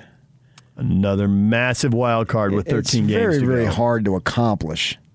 So I'm not ready to bury them yet. Not when you got a talent like Mahomes and Andy Reid pulling the strings there. Bills and Chiefs Sunday night game. Bills.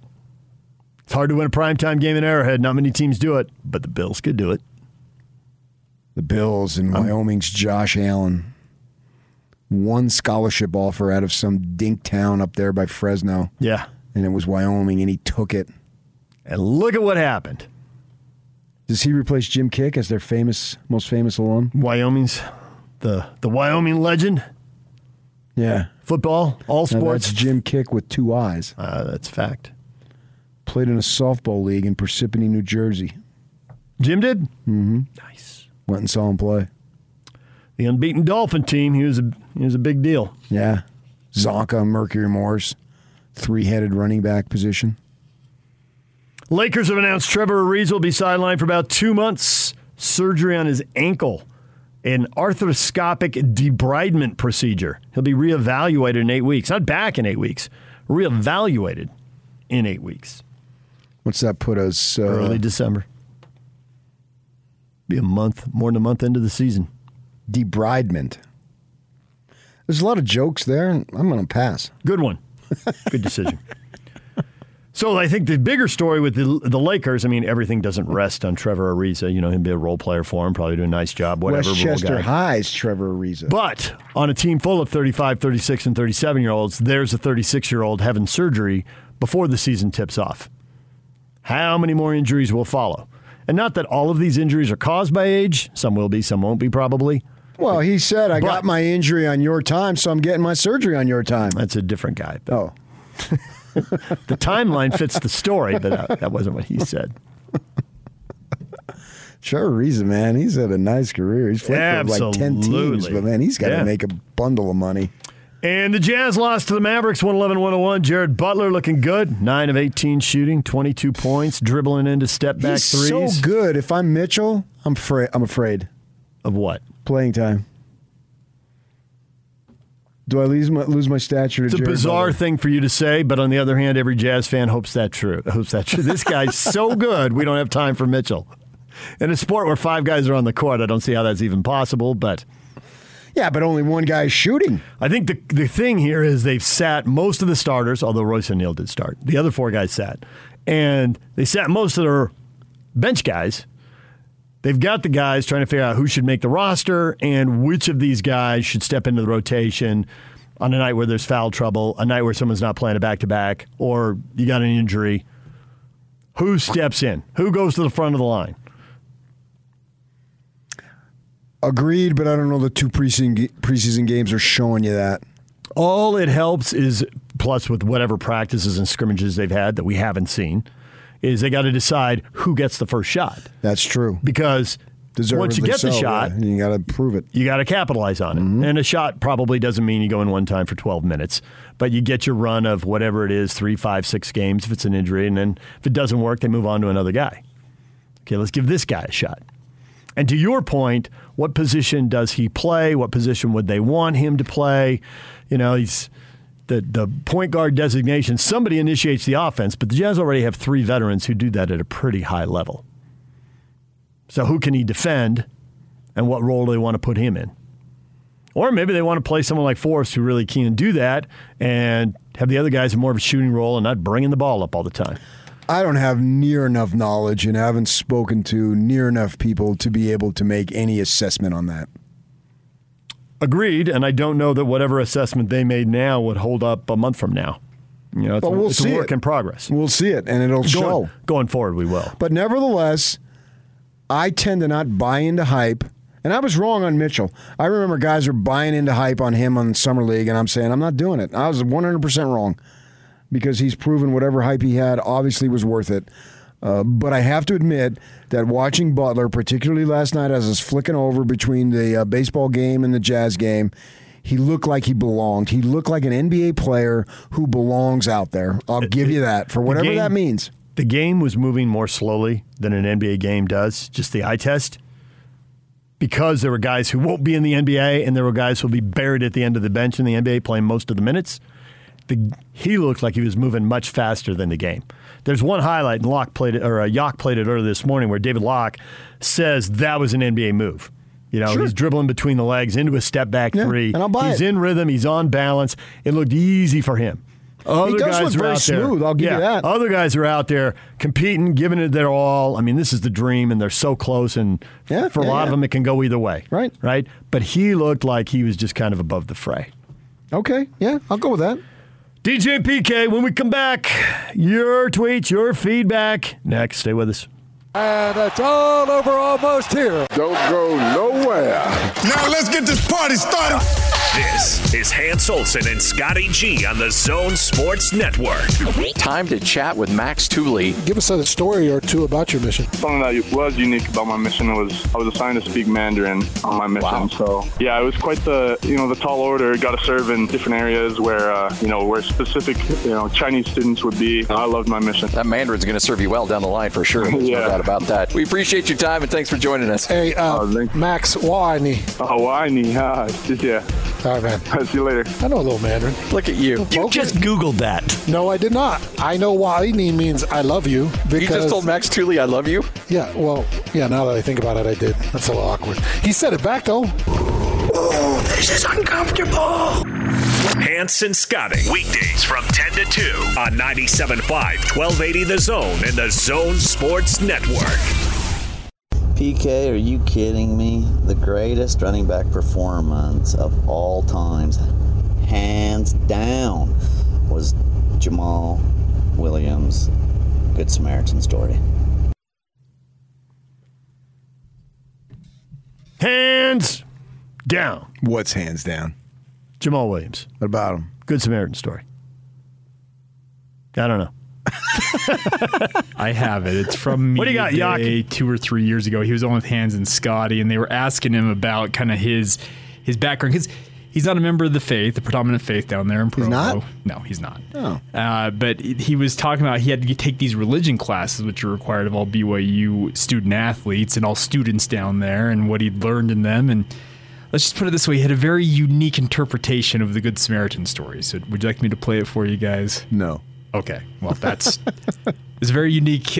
Compared Bloods and Crips to the Good Samaritan story. That's just something. He's entertaining. Yes, and it was highly entertaining. And that's what it's about. He was always entertaining. Wish him well. And he still is entertaining everything. In Detroit. He's beating the NFL odds. Yeah. I think he's year 4 or 5 now. Yeah. The average bounces around, but it's 2.5 to 3 years, 2.4. He's a running back. Yeah. He's got a running back. At running back, it's a super short average. He's starting for the Lions. Like he's good for him. He's living the dream. Yeah, good for him, man. He stuck it out. Could have gone other places. No, he stuck it out. I'm a fan of his for sure. All right, here they come. Are you ready? Yeah. I'm in a 3-point stance right now. Time for your tweets, your feedback. I got my hand on the carpet. Utah OSB, Raiders game, and no Tony Romo? It's a Christmas miracle. You don't like no Tony Romo? There are people who don't like Tony, and they tweet at me all the time whenever we get a Tony Really? Romo game. Yes, they don't like him. And then there's people who don't like the Broncos, and people feel like, well, we get the Broncos or we get Tony Romo. And now there's no Romo and no Broncos, so it's a Christmas miracle. I just don't care who's announcing the games. It just doesn't matter. You don't, but other people do. Other people will watch a game just to hear Gus Johnson yell and scream and lose his mind. Really? Yes. I would not watch a game. Nothing against Gus Johnson. He's fine, and he's entertaining, and he does a great job. But I'm about the game. And I get that, and I believe you, but other people aren't. And Tony Romo does nothing to bother me. Nothing. Yeah, I don't get it either. I think he's fine. He's good. He's made the transition seamlessly. Gus is really starting to buy into his own hype, it feels like. In some really? ways. Yeah. I feel like he's really... Because he was here for a game. I'm bad on time. It was a while ago now. But like he walked up from a hotel. He was calling an NBA game here. And one of our producers reached out, got him, and he walked up, did the show. He had zero ego. Yeah, I was super impressed. I've got no personal knowledge of this. It just seems like the recent, what they call Gus-gasms out there are a little over the top. Oh, I hate guys who think they're all that and they're so full of themselves and they're loud and think their opinion matters. I got it. It just doesn't make any sense Yeah, to DJ, me. stop it. Yeah, exactly. I hate you. That wasn't the point. Thanks, Jock. Thanks for accelerating that. I wasn't going there. I know. You were talking about yourself, and I got it. And then Jock came in. Yeah. I blame you, Jock. It's a team approach. Sadly. Craig here. And now I'm going to butcher it again, but he sends me a pronunciation for debridement, which it turns out is not debridement. Debridement? I don't know how to pronounce the upside down E. Debridement? I don't know. Learn to pronounce. Noun, medicine, the removal of damaged tissue or foreign objects from a wound. I don't have any foreign objects in my wounds. And I've got plenty of wounds. They're all domestic objects. Cracking yourself up now. Mercifully, we're out of time. Hans and Scotty are coming up next. We'll see you.